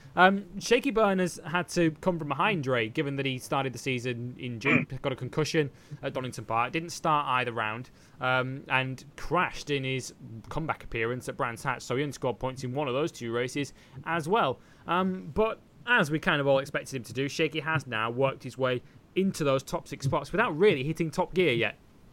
Yeah, that's just Shaky doing Shaky things, really. And it was around Snetterton sort of time last year where Ducati took it up a notch, and Shaky Byrne was the number 1 guy in the field again. It was right around this time last season that Shaky really put his foot down and, you know, started to take control of the championship. So, yeah, maybe the same will happen again this season. But, I mean, this was Shaky doing Shaky things. We know what he's capable of. We know that he's going to be a contender at almost every given circuit. We know that also that the Knockhill is not a strong suit for the Panigale as a race bike. very stop-starty, which isn't great for Ducati's explosive sort of power. But Shaky on Twitter was very glass half full about the situation. He said it himself. He said the first word on Twitter was glass half full. 2 podium credits for 2 third places and back in the showdown spots. He seemed happy with that. So, I have every reason to agree with him on that one. That was a pretty good weekend in the grand scheme of things for Shaky. Yeah, he's third in the championship now on 90 points, which is 51 off Mossy. But more importantly for Shaky, he's now 16 clear of Peter Hickman, who's 7th at the moment and outside the showdown spots, and has 10 podium credits to his name, Shaky Byrne, even though he's only won once so far this year. So you kind of feel the curves pointing upwards for Shaky Byrne as the season goes on. And he alluded to that himself, the rounds coming up, the likes of Snetterton on the 300 layout, Brands Hatch, the GP circuit, there's still to come Thruxton, all power circuits where the Panigale will really be able to stretch its legs and just show how fast a bike it is, and how, particularly in a straight line, how quick it is, which you can't really do at Knockhill. Knockhill's such a tight, twisty circuit. It's almost a bit like a go-kart track, really. It's not really a circuit where the power can really offer you an awful lot. It's much more about handling around there, and the Kawasaki's so good at that. So Shaky Byrne will certainly come good as the season goes on, and the fear from the early parts of the season when he missed that first round that he might have to work really, really hard to get himself into that top 6. Those fears are being allayed now because he's already into 3rd in the championship, and we're not even really halfway through the regular season, if you like, where the showdown spots are cut off at the end of August. In terms of the other showdown spots, if we're going to assume at the moment that Mossy, Haslam and Byrne are going to take 3 of them, which is a relatively safe assumption at this stage, what about the other 3? Christian Edens dropped to 4th now with his failure to start either race at Knockhill. He's now 86 points, 4th in the championship. Jason O'Halloran has climbed from 6th to 5th, and no matter how many problems are thrown his way with Honda struggling to make that new bike work so far this season, Jason O'Halloran still manages to make that thing go, Dre. Yeah, it's like that Honda is seemingly just getting better by the round, and it's seemingly just more comfortable at the front now as the rounds go by. And O'Halloran really is doing a great job carrying that Honda team. I mean, Dan Linfoot's dropped way off the pace this season by comparison. So O'Halloran in the top 5 now is in a fairly safe-looking showdown spot right now. I think they've overtaken where the Yamahas are at right now overall. Snetterson's up next, where he won last year. Exactly. So I mean, he knows that place very well. He was very strong there last year. So I mean, it's looking up for Jason right now, and that it looks like the Fireblade is. The new one is looking a bit more comfortable out there. Yeah, that infamous last corner last year where he pickpocketed Dan Linfoot to take the first win for Honda last year. O'Halloran's 5th in the points. Josh Brooks stays in it, although he drops to 6th. Of course, Glenn Irwin is the man that's dropped out of the top 6 by virtue of his teammates' improvement. But Josh Brooks, 6th on 78 points, 4 ahead of Peter Hickman. And the way his season's gone, Dre, for Josh Brooks fans, is he more a kind of case of looking over his shoulder at the guys behind him rather than trying to sort of climb his way upwards? That's the way his season seems to be going right now. Yeah, it's like he had the great start, and now it's like, well, wait a minute, the Anvil Tag guys are not that strong, and it looks like the McCams guys are a little bit more comfortable with Ellison. Ellison's a bit more of a proven article as well in the top class, and Glenn Irwin was unlucky because he's had a real breakout season so far, but was unlucky not to have scored any points at all this weekend. And now all of a sudden, with Dixon's 50 points, now he's in the mix with Hickman as well. So Hickman's not really making very many errors either, despite the BMW not really being all that fast at the moment. It looks like Hickman's dragging it into those top 8 sort of areas right now, which is kind of where you need to be right now. So yeah, Brooks is in a bit of trouble. Like that was a reckless race 1 crash that harmed him some way. So all of a sudden, it's looking like Brooks has got to be looking over his shoulder more than looking over the guys in front. Yeah, because when you're not going to take those big chunks of points, the victories that Josh Brooks hasn't been so far this season. I mean, in terms of podium points for Brooks, he's only got the 3, which was from his 2nd spot right the way back at the start of the season when he was 2nd in race 2 at Donington to Haslam. Yeah. That's his only podium so far this season. And when consistency of point scoring is all you've got, you can't afford a crash. You need to keep that going because that's really what's keeping you in the shake-up for the showdown. So a crash is going to cause you a lot of damage, as it did for Josh Brooks. That race one crash, where he would have probably been looking at maybe 6th or 7th in that race, which would have taken him, add 10 points onto Brooks, and he's 4th in the championship. So those kind of incidents, when all you're really dealing with is consistent points positions, you need to keep them going because just if you miss that once, there are plenty of guys just lining up to take advantage of that. Absolutely. And Brooks will be hoping that his season mirrors his championship year, much like Shaky is at this stage, where of course the Yamaha came good in the second half of the season a couple of years ago, and Brooks will be hoping it does so again because at the moment he needs it to, because he's just 4 points clear of the showdown cut-off line. As you say, Hickman, Dixon, Irwin, and Ellison are the 4 riders immediately outside it. Is the likeliest threat, Dre, out of that top 6 going to, as much as Jake Dixon did a brilliant job at the weekend, we still at the moment don't know whether that's going to translate to other circuits. Is the big threat outside of that top 10 going to come from James Ellison, given that whenever he stays on the bike, he's always up the front? I think it is. I think that if the McCams don't have any more errors, like having bent chassis and not realising it, or James Ellison can finish races. He's finishing in the top 5 or 6 regularly when the bike is working and everything is fine. So, as it stands, I think Ellison is probably the biggest threat out there right now. Maybe Glenn Irwin as well, who's had real moments of upside so far this season as well when healthy. It depends how fast you can recover from that dislocated shoulder and how fast you can get back on the bike. But I think those 2 guys are definitely the threats to get into the showdown this year. I'd say more so than Brooks, and maybe Iden, depending on how badly hurt he is as well. I mean, amazingly as it sounds, that was Ellison's first podium of the year. That race 2 podium at Knockhill. Those are his only 3 podium points at all so far this year, which is amazing given how often we've seen him at the front this year. I mean, we've had 8 races in British Superbikes in 2017, and James Ellison has only finished 4 of them. He's only got a 50% finish rate at the moment this season, and that's not going to get you in the showdown. And the penny's got to drop here eventually, hasn't it, for James Ellison? Because as we've said, whenever he stays on the bike, he's got the pace to be in the podium fight anywhere he goes. I mean, he probably would have won race 1 Brands. In fact, probably it would have been him doing the double up Brands rather than Luke Mossey had he stayed on the thing, because he had the pace to win race 1, and then because he bent the chassis, they couldn't get it fixed for race 2, and he didn't start that one either. So there are so many points that James Ellison has left on the table so far. And we were looking at the odds before this on Sky Bet for the podium or for the championship outright at the end of the season, and outside of that top 3, as we mentioned, of Mossey, Haslam and Byrne, the next list in the list of favourites was Ellison at 14-1. He's the 4th favourite to win this championship, which just gives you an illustration of this is the kind of guy that if he's got this level of pace, if he can force his way into that showdown, he could win it altogether. Absolutely, especially given the fact that right now there isn't that many podium credits separating the field right now, because there's not been one standout guy so far. Leads that on 19.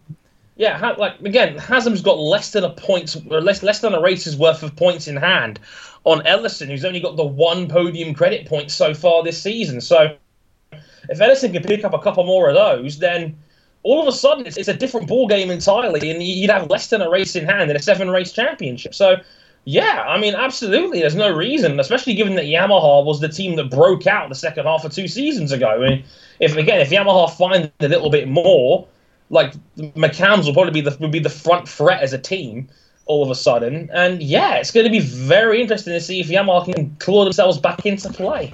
It's going to be a fascinating fight for the showdown spots, because I mean we flagged this up at the start of the season how competitive BSB is nowadays, that there are so many more than just 6 guys who could really make a play for these showdown spots, and it's going to be the story through the summer to see who makes the showdown, because there are still so many rounds to go to decide who makes it. As I say, Stetterton next up.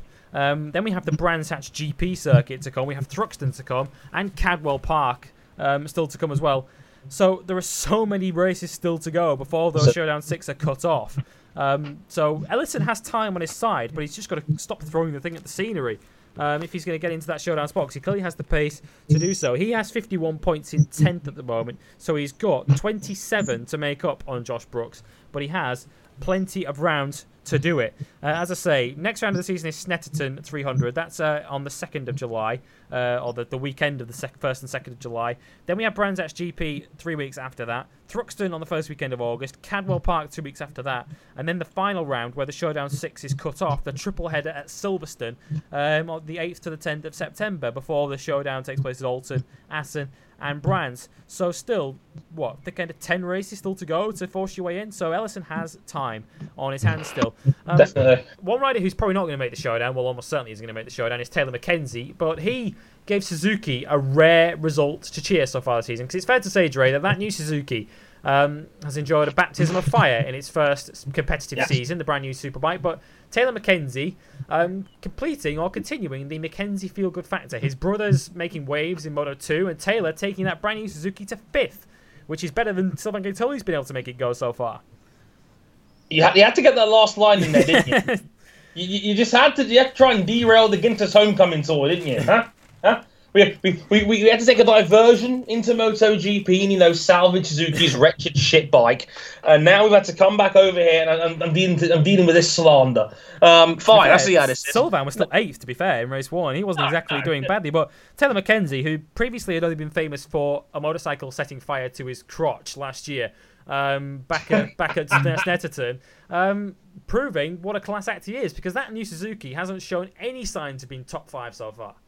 Indeed. In the words of one of my old favourite YouTube channels, is it a good idea to microwave this? Nobody likes roasted nuts.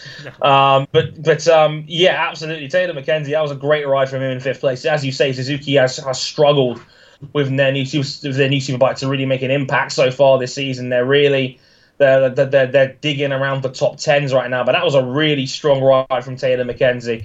And Suzuki in general, because Ginter's was 8th as well, so they got both bikes in the top 10 for the first time this season. Very, very strong result there. Not quite as great in race 2, but despite that, a very solid weekend in Suzuki, and something to show they've made some real progress, I should say. Yeah, absolutely, and a strong weekend for that team. They could have had Brad Roy up there too as well if he hadn't have suffered the mother of all commentators' curses from Jack Bernicle in race 1 when he was running top 10.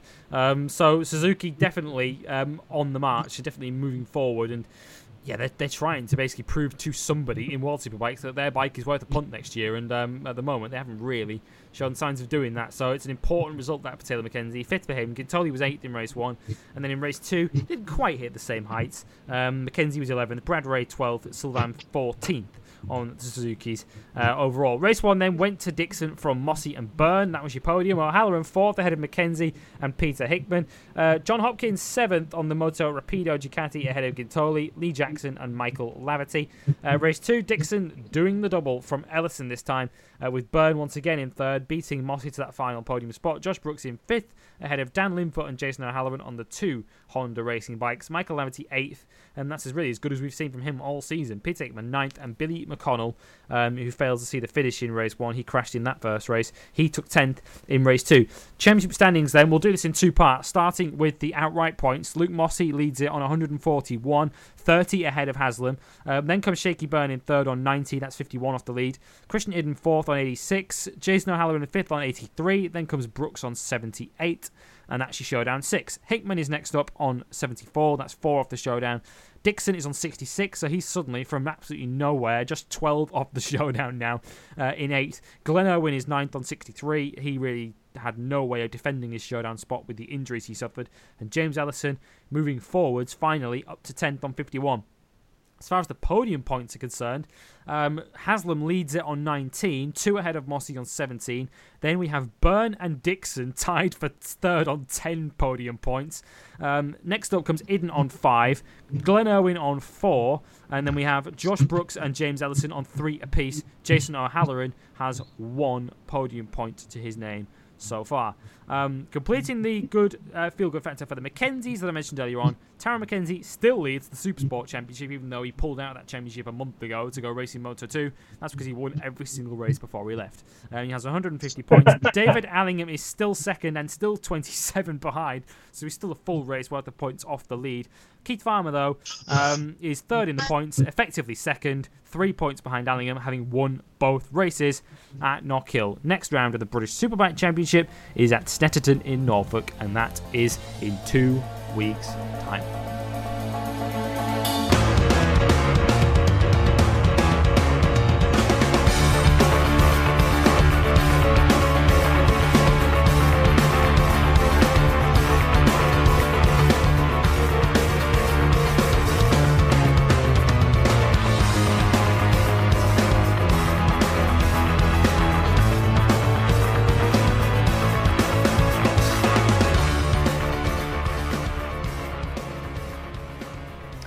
Right, let's come on to the news and let's talk about the other action that took place last weekend, because there was a lot of it. Because in Spain, the next round of the FIM CEV Championship took place on the much criticised Circuit de Catalunya in Barcelona. Didn't hear quite so many complaints about grip levels on this occasion, but given that it's the Spanish Championship in effect, that you're not going to see many riders in this class criticising one of Spain's most famous circuits. In Moto 3, then, the Junior World Championship, we saw a victory for the Estrella Galicia junior rider Alonso Lopez. Kind of took the Tom Sykes route to victory in this one, because he didn't actually cross the line in first. He inherited a victory through good luck, because the VR46 rider Denis Foggia was given a post-race penalty of some 8 positions. Don't ask me why the penalty was so draconian. He took the checker flag as the winner, but was given an 8th-place penalty for exceeding track limits on the final lap, even though he didn't gain 8 spots from it. But anyway, the beneficiary of that to take the victory in the end was Lopez for his second consecutive win, because he won in the race that took place at Le Mans, which supported the MotoGP race there. So back-to-back wins for Lopez, and 3 straight wins for the Estrella Galicia team, because his teammate Sergio Garcia won race 2. Ahead of Foggia, who, no matter what he does, still can't take a win, because he was second in the second race, with Jean Masia in 3rd place for KTM. 4th in that second race, as in the first, went to the Japanese Kazuki Masaki for the Asia Talent team. Championship standings, though, it's Garcia that leads it for Estrella Galicia on 63 points, but just 13 points covers the top 5 in this. Garcia leads Foggia by 2. Then comes Masia in 3rd, 11 points off the lead. Alonso Lopez is 4th. He DNF'd the second race, which saw him lose his championship lead and drop to 4th on 50 points. Jeremy Alcoba, another Estrella Galicia junior rider, having won the opening race of the season in Albacete, DNF'd both races. Or DNF'd the second race in Barcelona, and only finished 7th in the first race. As a result, he is down to 5th on 50 points. Vicente Perez, who we've seen wildcard in Moto 3 earlier this season, he is 6th, ahead of Masaki, the Japanese, in 7th. Britain's Rory Skinner is 8th, having taken a 5th place in race 2 in Barcelona. He is just ahead of the Thai rider Apiwatwong Tananen and the Kazakh rider Makar Yurchenko for the Evintia Academy team in 10th position. In the Moto 2 class, which is the European Championship, rather than any Junior World Championship, we saw a double victory for Ricky Cardus, who can no longer ride the KTM in Moto 2 now that Brad Binder's fit again. So he's decided he's going to dominate in CEV instead. Took both victories at the weekend for Kalex on the Team Stylobike Kalex. Brilliantly named team on that one. Cardus taking both wins to take the championship lead, ahead of Hector Garzo, the Spaniard, who could only manage 3rd in race 2 and 5th in race 1. Eric Granado, the Brazilian, has dropped to 3rd, having finished only 7th in race 2. Stephen Odendahl, the reigning champion for NTS, took a brace of 4th. He's been 4th in all 3 races so far, and he is 4th in the championship, 11 points off the lead. Completing the CEV with the European Talent Cup. Basically, this is a one-make Moto 3 class with everyone riding Hondas, and most of the riders involved being from Spain, including the championship leader Manuel Gonzalez, who hasn't actually won a race yet this season, but he's had 3 podiums out of 3, a 2nd and 2 thirds, which see him with a 7-point lead over Andreas Perez of the Evintia Academy, who took a win at Albacete last time out, and 2nd in Barcelona behind the eventual winner Iker Garcia. Perez is 2nd, 7 points off the lead. Then comes Alex Toledo, another Spaniard, in 3rd. Simon Jespersen, the Dane, in 4th, who won the opening round of the season but DNF'd in Barcelona. As a result, he has dropped to 4th in the points. CEV continues in July with that next round, which is in Spain at Jerez. Now back to World Superbikes then, and more World Superbike news, and some good news on a weekend which actually didn't go all that well compared to the rest of the season for Jonathan Rea, who's used to taking victories this season, and only the second time this season didn't taste victory at all at Misano. Of course, Imola the other round where he didn't win at all, where Chaz Davies did the double. But one thing, Dre, that Jonathan Rea did earn over the course of the weekend at Misano was royal approval. Yes, he's been awarded an MBE in the Queen's Birthday Honours, which is really cool to see. So congratulations to Jonathan Rea on that one.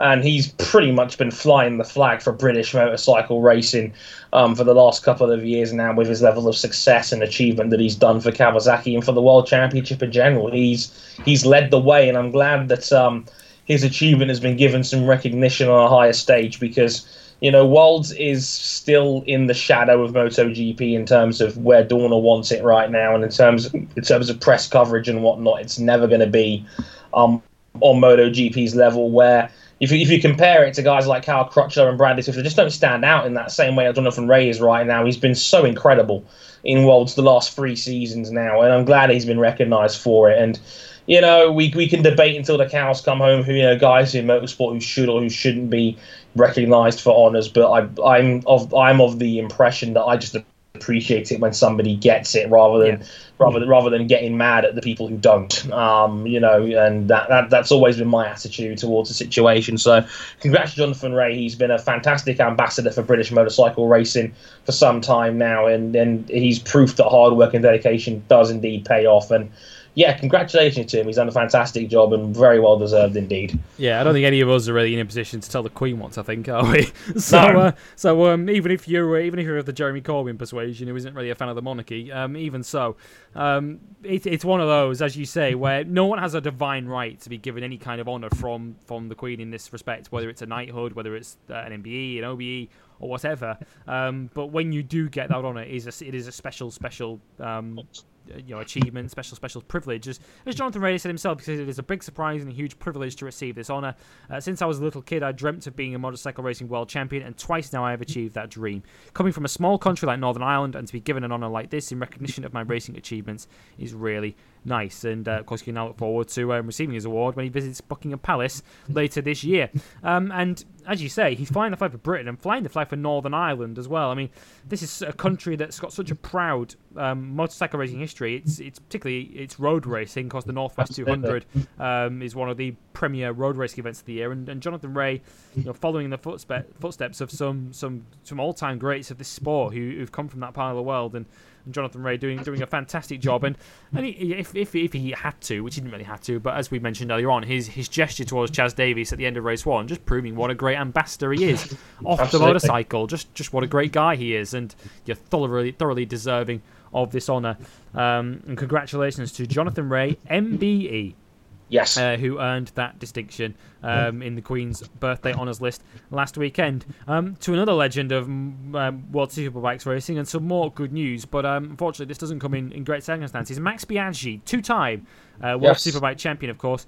He suffered, much like Valentino Rossi in recent times, a pretty horrendous Supermoto training crash.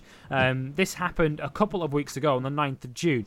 Now, he was airlifted to hospital when this initially took place, and it was announced that he'd suffered thoracic trauma, which, if you recognise that phrase, was exactly the same injury that Chaz suffered last weekend, as well as multiple rib injuries. He never lost consciousness, but of course he's been spending a lot of time in hospital undergoing scans, which eventually, thankfully, ruled out spinal cord injuries. And he's undergone successful surgery. In this latest statement, the hospital have gone on to tell us that Max Biaggi underwent a successfully thoracoscopic toilet of the right pleural cavity.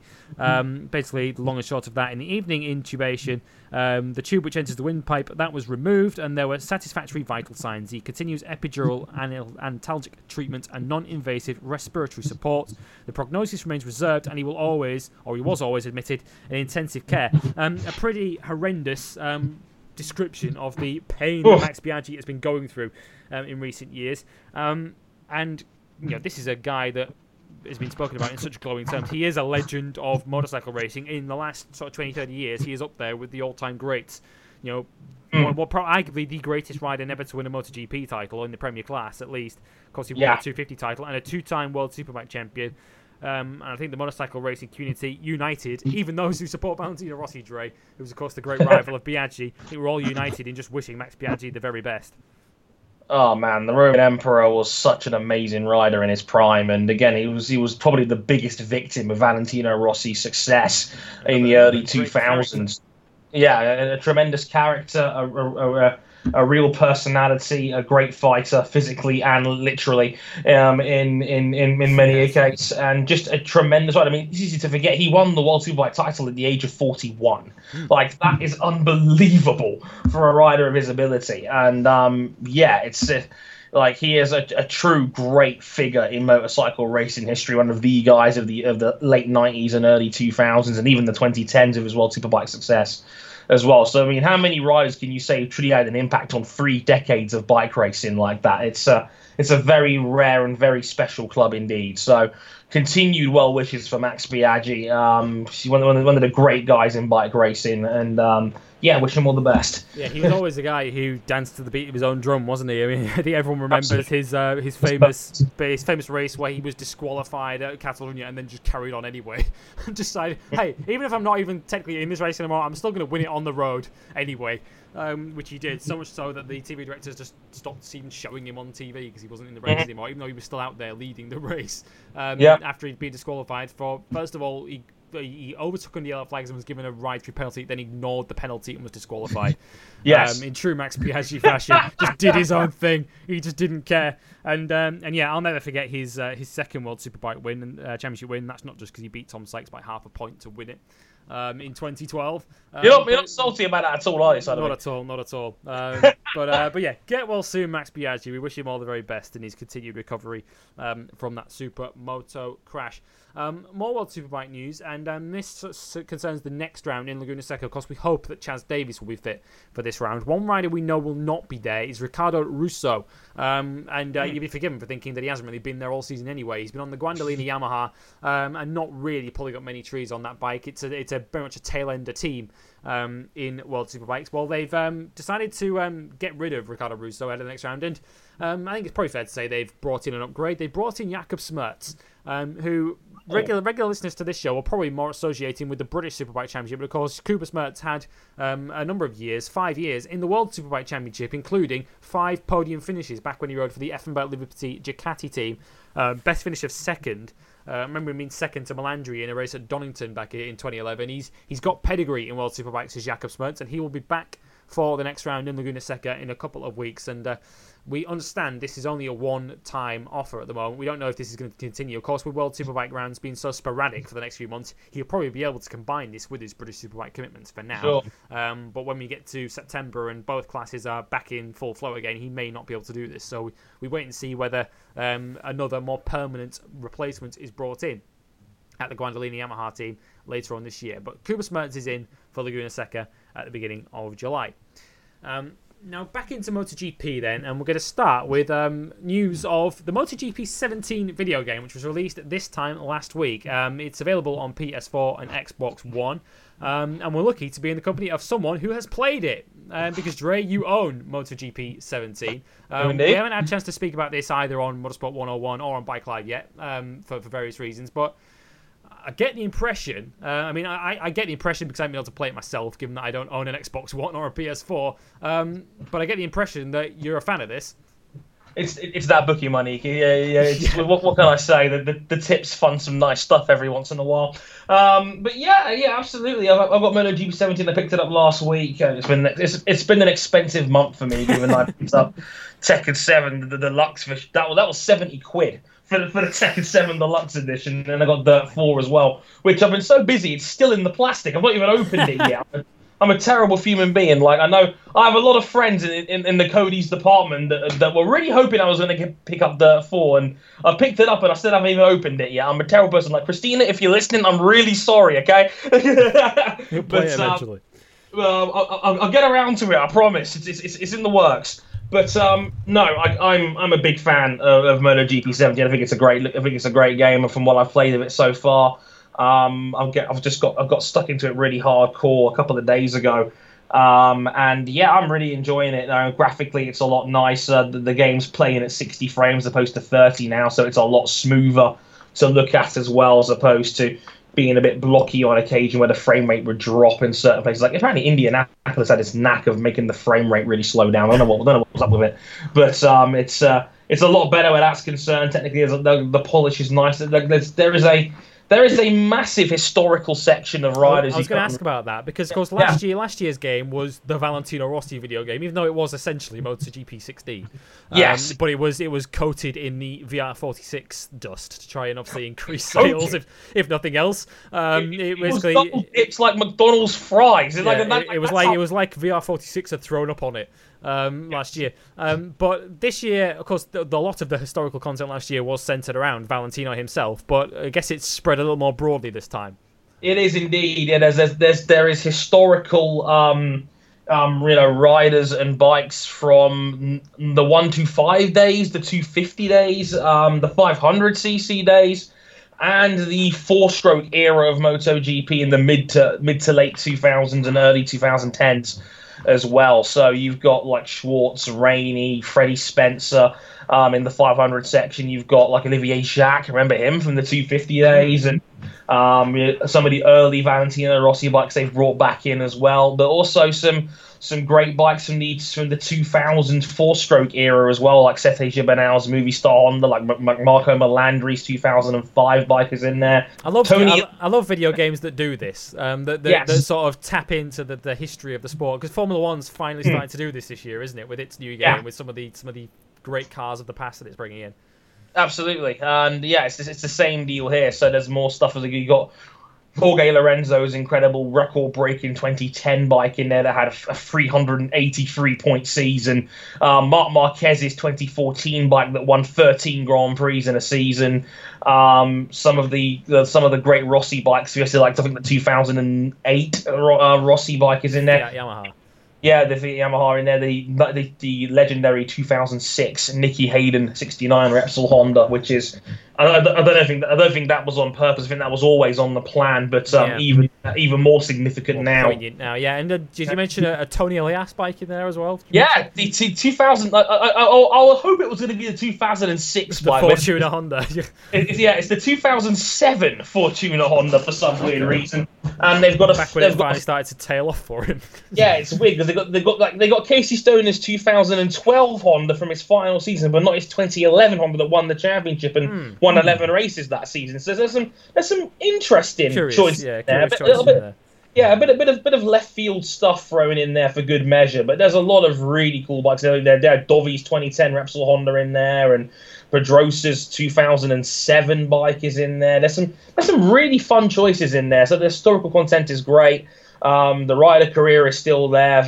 That's still solid from the previous years, but they've also got the new managerial career mode in there. So you can now basically run your own fleet of up to 6 bikes in MotoGP, Moto2, and Moto3. So you can ride as yourself, but you can also build an entire... You could spread them across all 3 classes, like Mike VDS.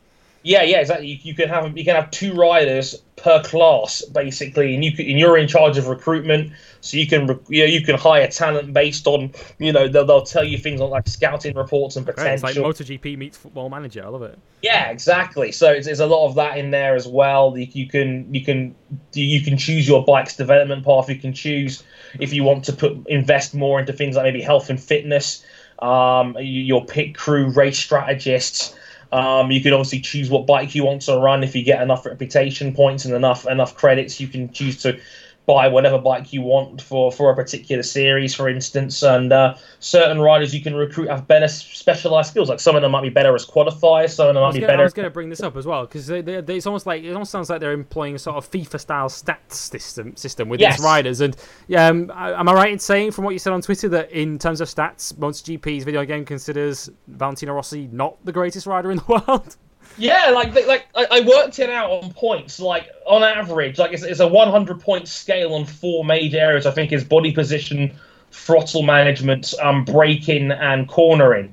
And on average points, Casey Stoner is the best rider in history. Casey, I love that. Yeah, somewhere Rebecca James is smiling right now. She listens to this show, knowing that they had Casey Stoner having better overall stats than not only peak Marquez, but also peak Valentino Rossi, which I thought was very interesting indeed. But it's a very interesting rating system. I might get into that at some other point, maybe some nerdy thing I'll do on Twitter or something along the line. But yeah, like there is stats. Like they've carried that over from last year's game. There is a stat system. It's not quite as spread out as last year, where they were rated on 7 different aspects. It's now down to just 4. But some very interesting stuff they're throwing in there. But overall, it's a really, really solid game. If you haven't picked it up yet, do it, because Hearthstone don't tend to charge £50 for their games a lot of the time, so you can probably get it for a decent price if you know where to find it. Yeah, I'm gonna have to invest in a PS4 or an Xbox One at this stage. Yeah. I mean, I've got on Xbox 360. I've played MotoGP 14. I don't think that was the last game on the older gen of console. I think 15 was still on Xbox 360, and then the Valentino Rossi game was the first on Xbox One only. But yeah, I do enjoy these kind of games, and I love how they, just in an almost very nerdy fashion, they almost love how they make it authentic right the way down to almost like the TV style presentation with the TV graphics and such. Like, I love that kind of thing. And how they make it look like genuine, authentic, real life MotoGP as much as they can. And almost make you feel like you're genuinely involved in the experience. And yeah, I've got to invest in a PS4 or an Xbox One at this stage, and not just to try and earn myself the trip to Valencia for the MotoGP Esports Championship, which is only on PS4. Yeah, only on PS4, unfortunately. So yeah, if you've got it on Xbox One, unfortunately, you cannot put yourself in the frame for that trip to Valencia. If you're on PS4, go for it.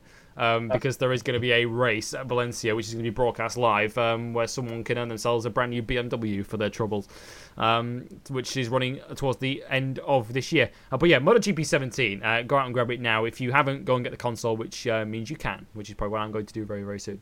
But back to real-life MotoGP then, and Cal Crutchlow, who will be featuring for many, many MotoGP video games to come, because he signed a 2-year contract to stay in the class with LCR Honda. But the crucial thing here, Dre, is not that it's a 2-year contract. It's a 2-year contract with HRC, not LCR. Yes. Yeah, it's a Honda factory deal, the beloved factory contract that every rider strives to earn these days. Yeah, absolutely. A 2-year extension, and I think it's a great move for all parties, because I didn't realise this at the time, but Honda really do value Cal Crutchlow as a rider, given that he is Marquez does in particular. He very much values the feedback that Cal gives on the bike. Yeah, like Cal is extremely honest. We all know that, but he's also a great baseline for a baseline setup guy for what they're trying to aim for in MotoGP, because Danny Pedrosa is so small that he has like an entirely different setup and a different philosophy of riding the bike in different setups, because he's basically 3 stone lighter than Marquez. Crutchlow pointing that out the other week, that there's a 22 kilo weight difference between the two of them, which is basically 3.5 stone more or less. So it's a massive weight difference there. So like Pedrosa's not all that useful, because he's going to have different challenges riding a top bike compared to Crutchlow is. So Crutchlow's very useful in that regard as a baseline guy for Honda. And yeah, I mean, given that he did make a step forward last year in getting those 2 wins, why not give him an extension? There's no one better really out there that screams to me, give him a Honda seat, right, or give him a factory deal right now. So yeah, why not lock down Crutchlow in the last couple of years of his prime, in his early 30s right now, and see what you get, because Cal has really stepped up the last year and a half or so, and he's very useful to Honda as a factory. So why not give him that deal, give him a little bit more, and see what he's got, Yeah, Cal Crutchlow will stay with LCR, but he will continue to receive some assistance from Honda in the future. And as we've said in previous shows, it seems to be a deal that really just works for all parties, this one. Cal Crutchlow, not only does he get to ride for LCR, but of course he will receive, as he assists Honda will assist him with various factory parts as well in the future. So Cal Crutchlow staying at LCR. No news yet on whether he'll have a teammate, and if so, who it'll be, although the strong money seems to suggest it will be Takaki Nakagami. But more news on that on future episodes of Bike Live. Into Moto 2, and news that has broken on day of recording surrounding Moto 2. And Pecco Bagnaia, who has been basically turning heads all through the season with his performances in his rookie Moto2 season. So much so that in David Emmett's column this week on MotoMatters.com regarding silly season, he mentioned the fact that many MotoGP teams were taking a look at Pecco Bagnaia for next season. Well, it's almost like Sky VR46, Dre, were reading MotoMatters.com and have decided to tie Pecco down for next year. Tie him up quick. Yeah. They're onto him. It was like I read that column last night to my brother, and he was just sitting there going like one team manager actually said that he looked like he sighed despondently and looked into the distance like that was the guy he wanted in his team at some point, which says a lot about just how far Pecco has come in the last year and a half, where he was seemingly really digging deep for Mahindra in Moto3, and now he's had a couple of really great performances in Moto2 as well. And I think it's a very sensible move from Pecco Bagnaia to stick around for another year. Why rush it? Why rush it? He's not in a hurry. He's only 20 years old. He's had a very good start to his Moto2 career. There's clearly something there with Pecco and his talent.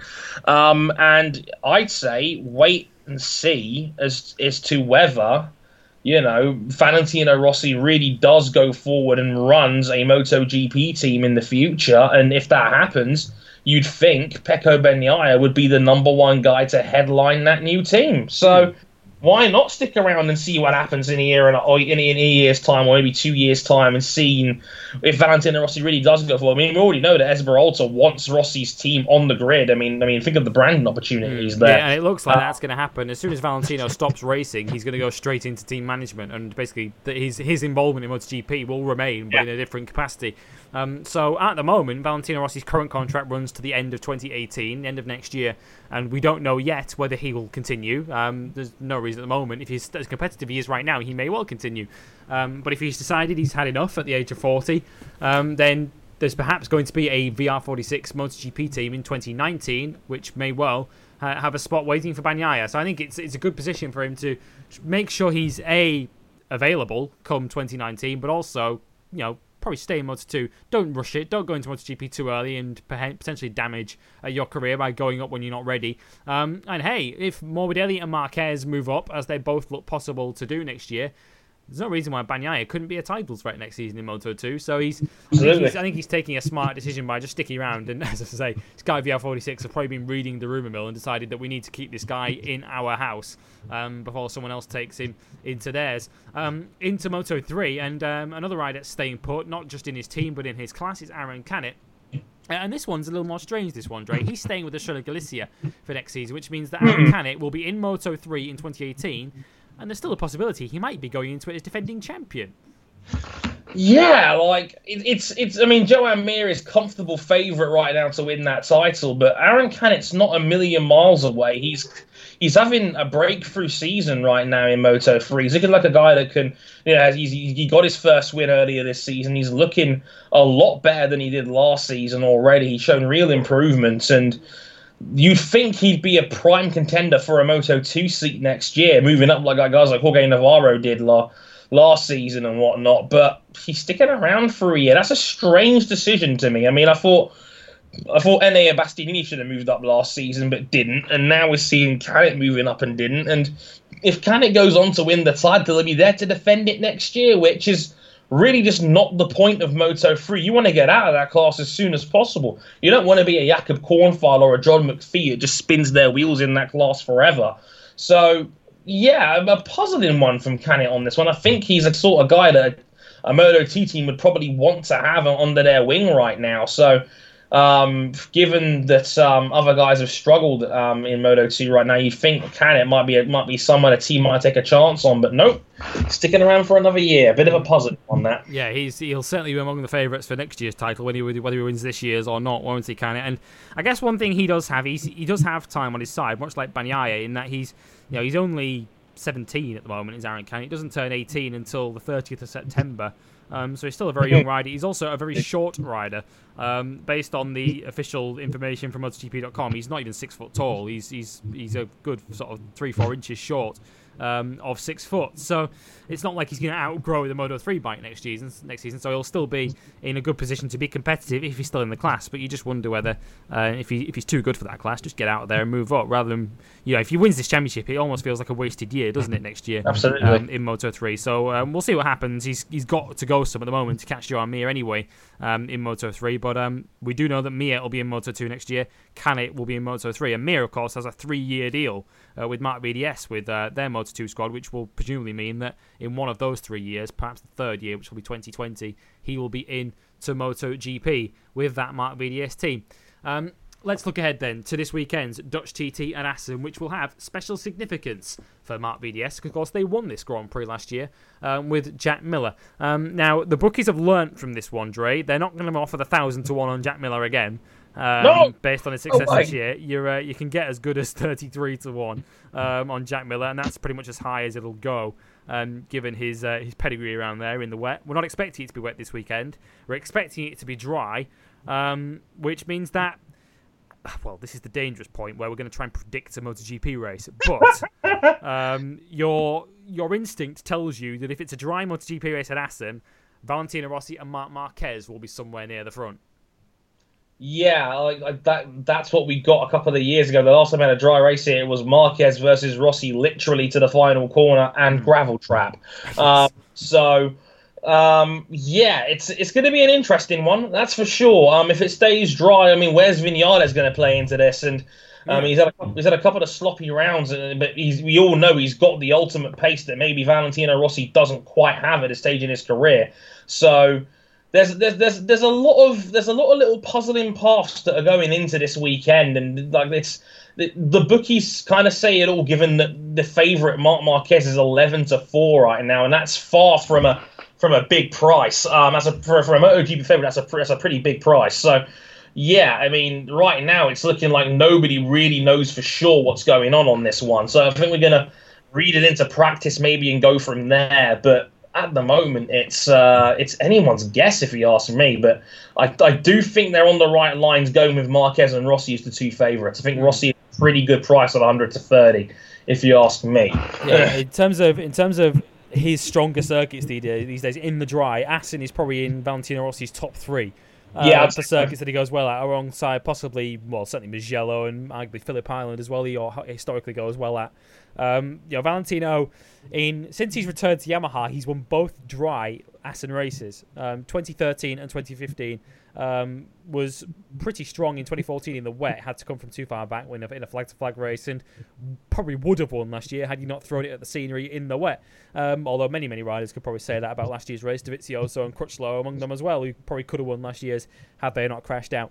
But you kind of feel he's got to win it, don't you, this weekend, Dre? Given that he's not only he's 5th of the 5 championship contenders in the points, but with circuits to come like Sachsenring, which historically suits Hondas, and Austria, which suits Ducatis, you kind of wonder, from a Valentino point of view, now that he's fully fit, of course, given the injury that's hurt him in the last couple of rounds, if he doesn't win at Assen, where's he going to win?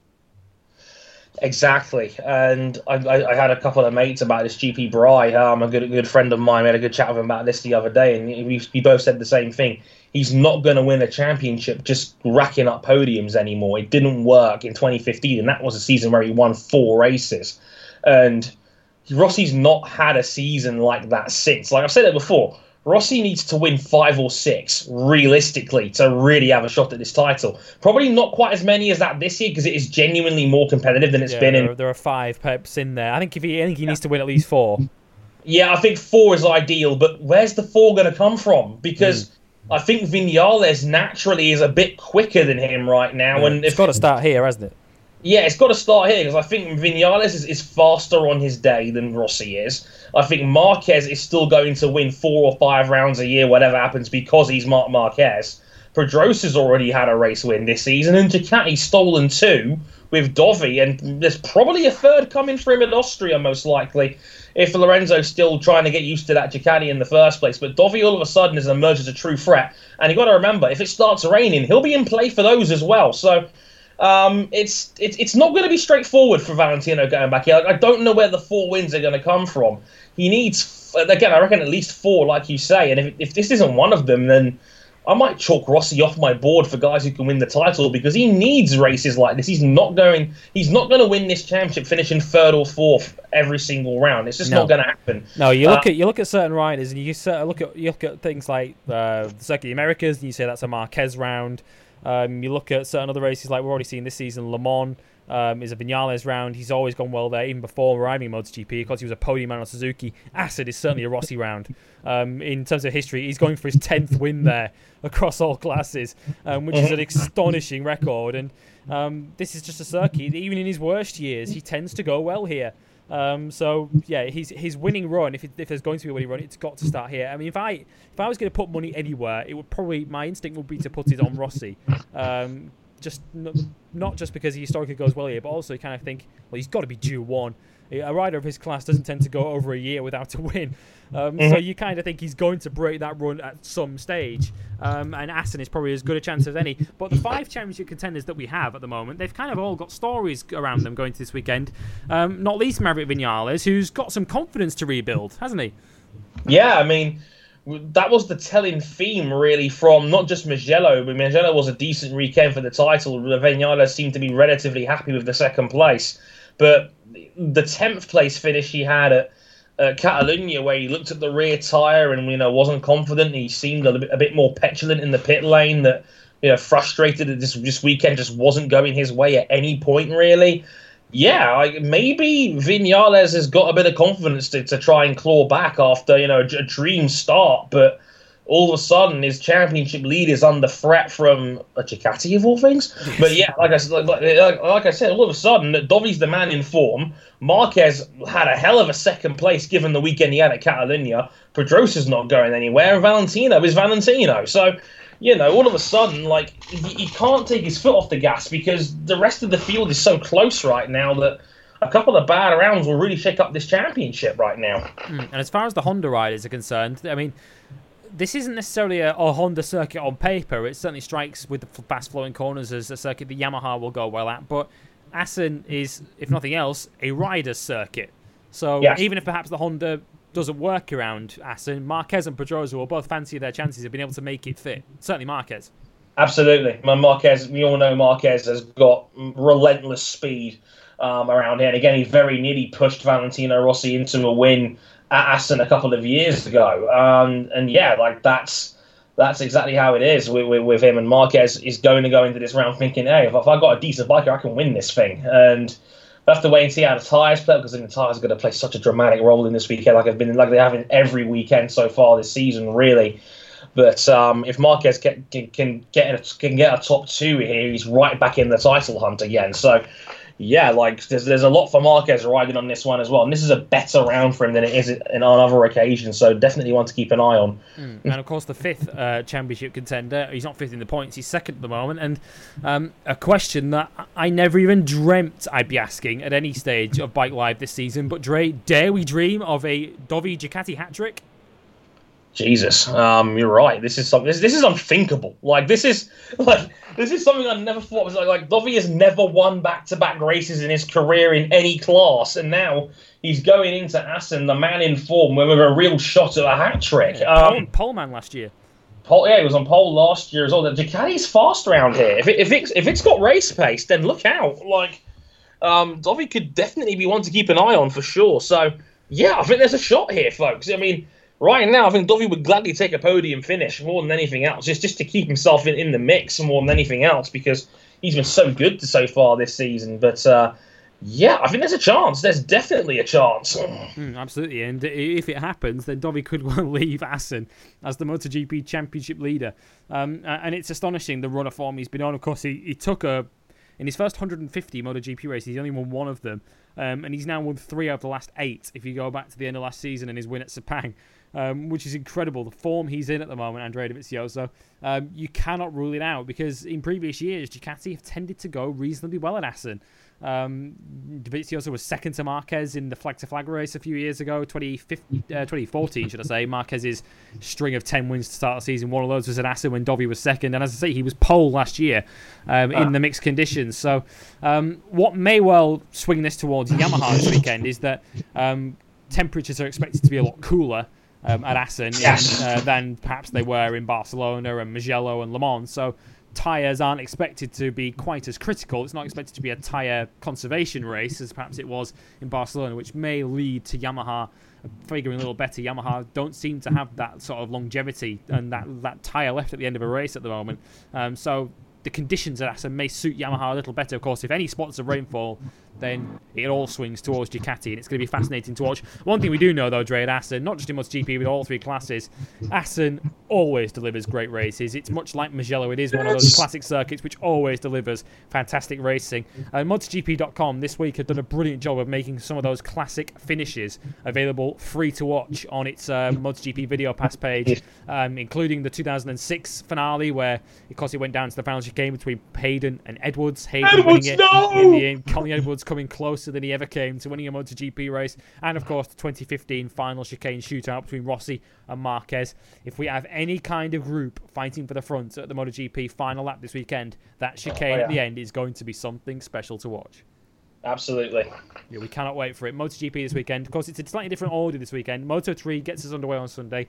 MotoGP, which, from what I gather, is an hour earlier in the day than normal.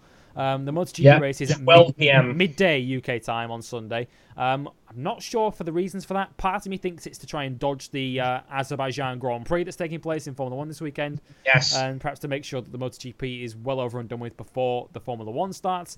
Moto2, you're screwed, sadly, because you're taking place after MotoGP. That's going to be at 1:30 on the Sunday afternoon. So slightly rejigged order for the three races this weekend. Moto3 at Assen is usually something special as well, so keep an eye out for that at 11 a.m. on Sunday morning. All three races, as I say, at Assen always tend to produce something special. We will be back next week to review the three Grand Prix that take place at the Dutch TT at Assen. It's sure to be something special, as well as that episode 92 of Motorsport 101. Baku is the centre of attention. Not only that, but the return of Andre Harrison to Motorsport 101. Dre, we say this cautiously because we said this as well last week, but you're plotting your comeback after 2 weeks away for episode 92. Yes, there'll be a knife sticking out of Ryan King's neck by the end of hour one. Yes, I am back to reclaim my throne as head honcho of Motorsport 101. Like, I've never missed 2 weeks in a row on this podcast. I was livid finding out that I wasn't going to be on this week's episode, and to talk about the craziness of Le Mans and the hand gesture scene around the world that robbed the Toyota 7 of a shot at winning. But it's going to be a loaded weekend. We got Formula 1 at Baku, we got MotoGP at Assen, and we got IndyCar at Road America this weekend as well. So I'm really looking forward to that one. My favourite round on the calendar, so I'm really looking forward to that as well. So, so F1 at Baku, which is bound to have some headlines going away from that one. IndyCar, Road America, and me. I'm back. May the good Lord help us all. Episode 92 of Motorsport 101, most likely sometime next week. Yes, Baku welcomes Formula 1 once again, and boy did they welcome us last year. For its debut Formula 1 race. And Motorsport 101 welcomes Dre back. Episode 92 towards the end of next week. Episode 91 went live yesterday as you listen to this. So if you haven't checked out the second week of the Coalition of Chaos on Motorsport 101, make sure you do check it out. Motorsport101.net for both of our weekly shows and for a full back catalogue of all the episodes. You can subscribe on SoundCloud as well and on iTunes to Motorsport 101, which will earn you regular editions of both Bike Live and Motorsport 101. Elsewhere, you can find us on Facebook, as I mentioned, facebook.com/Motorsport 101. We are on Twitter at Motorsport_101. We are on YouTube, youtube.com/Motorsport 101. Check out Dre's Dre Brief surrounding Andrea Dovizioso, which is on there right now. Motorsport101.net is our website where you can find RJ's brand new column and, as I say, each of our weekly shows, Motorsport 101 and Bike Live. We will return next week to review the Dutch TT. Until then, from the two of us, it's bye-bye.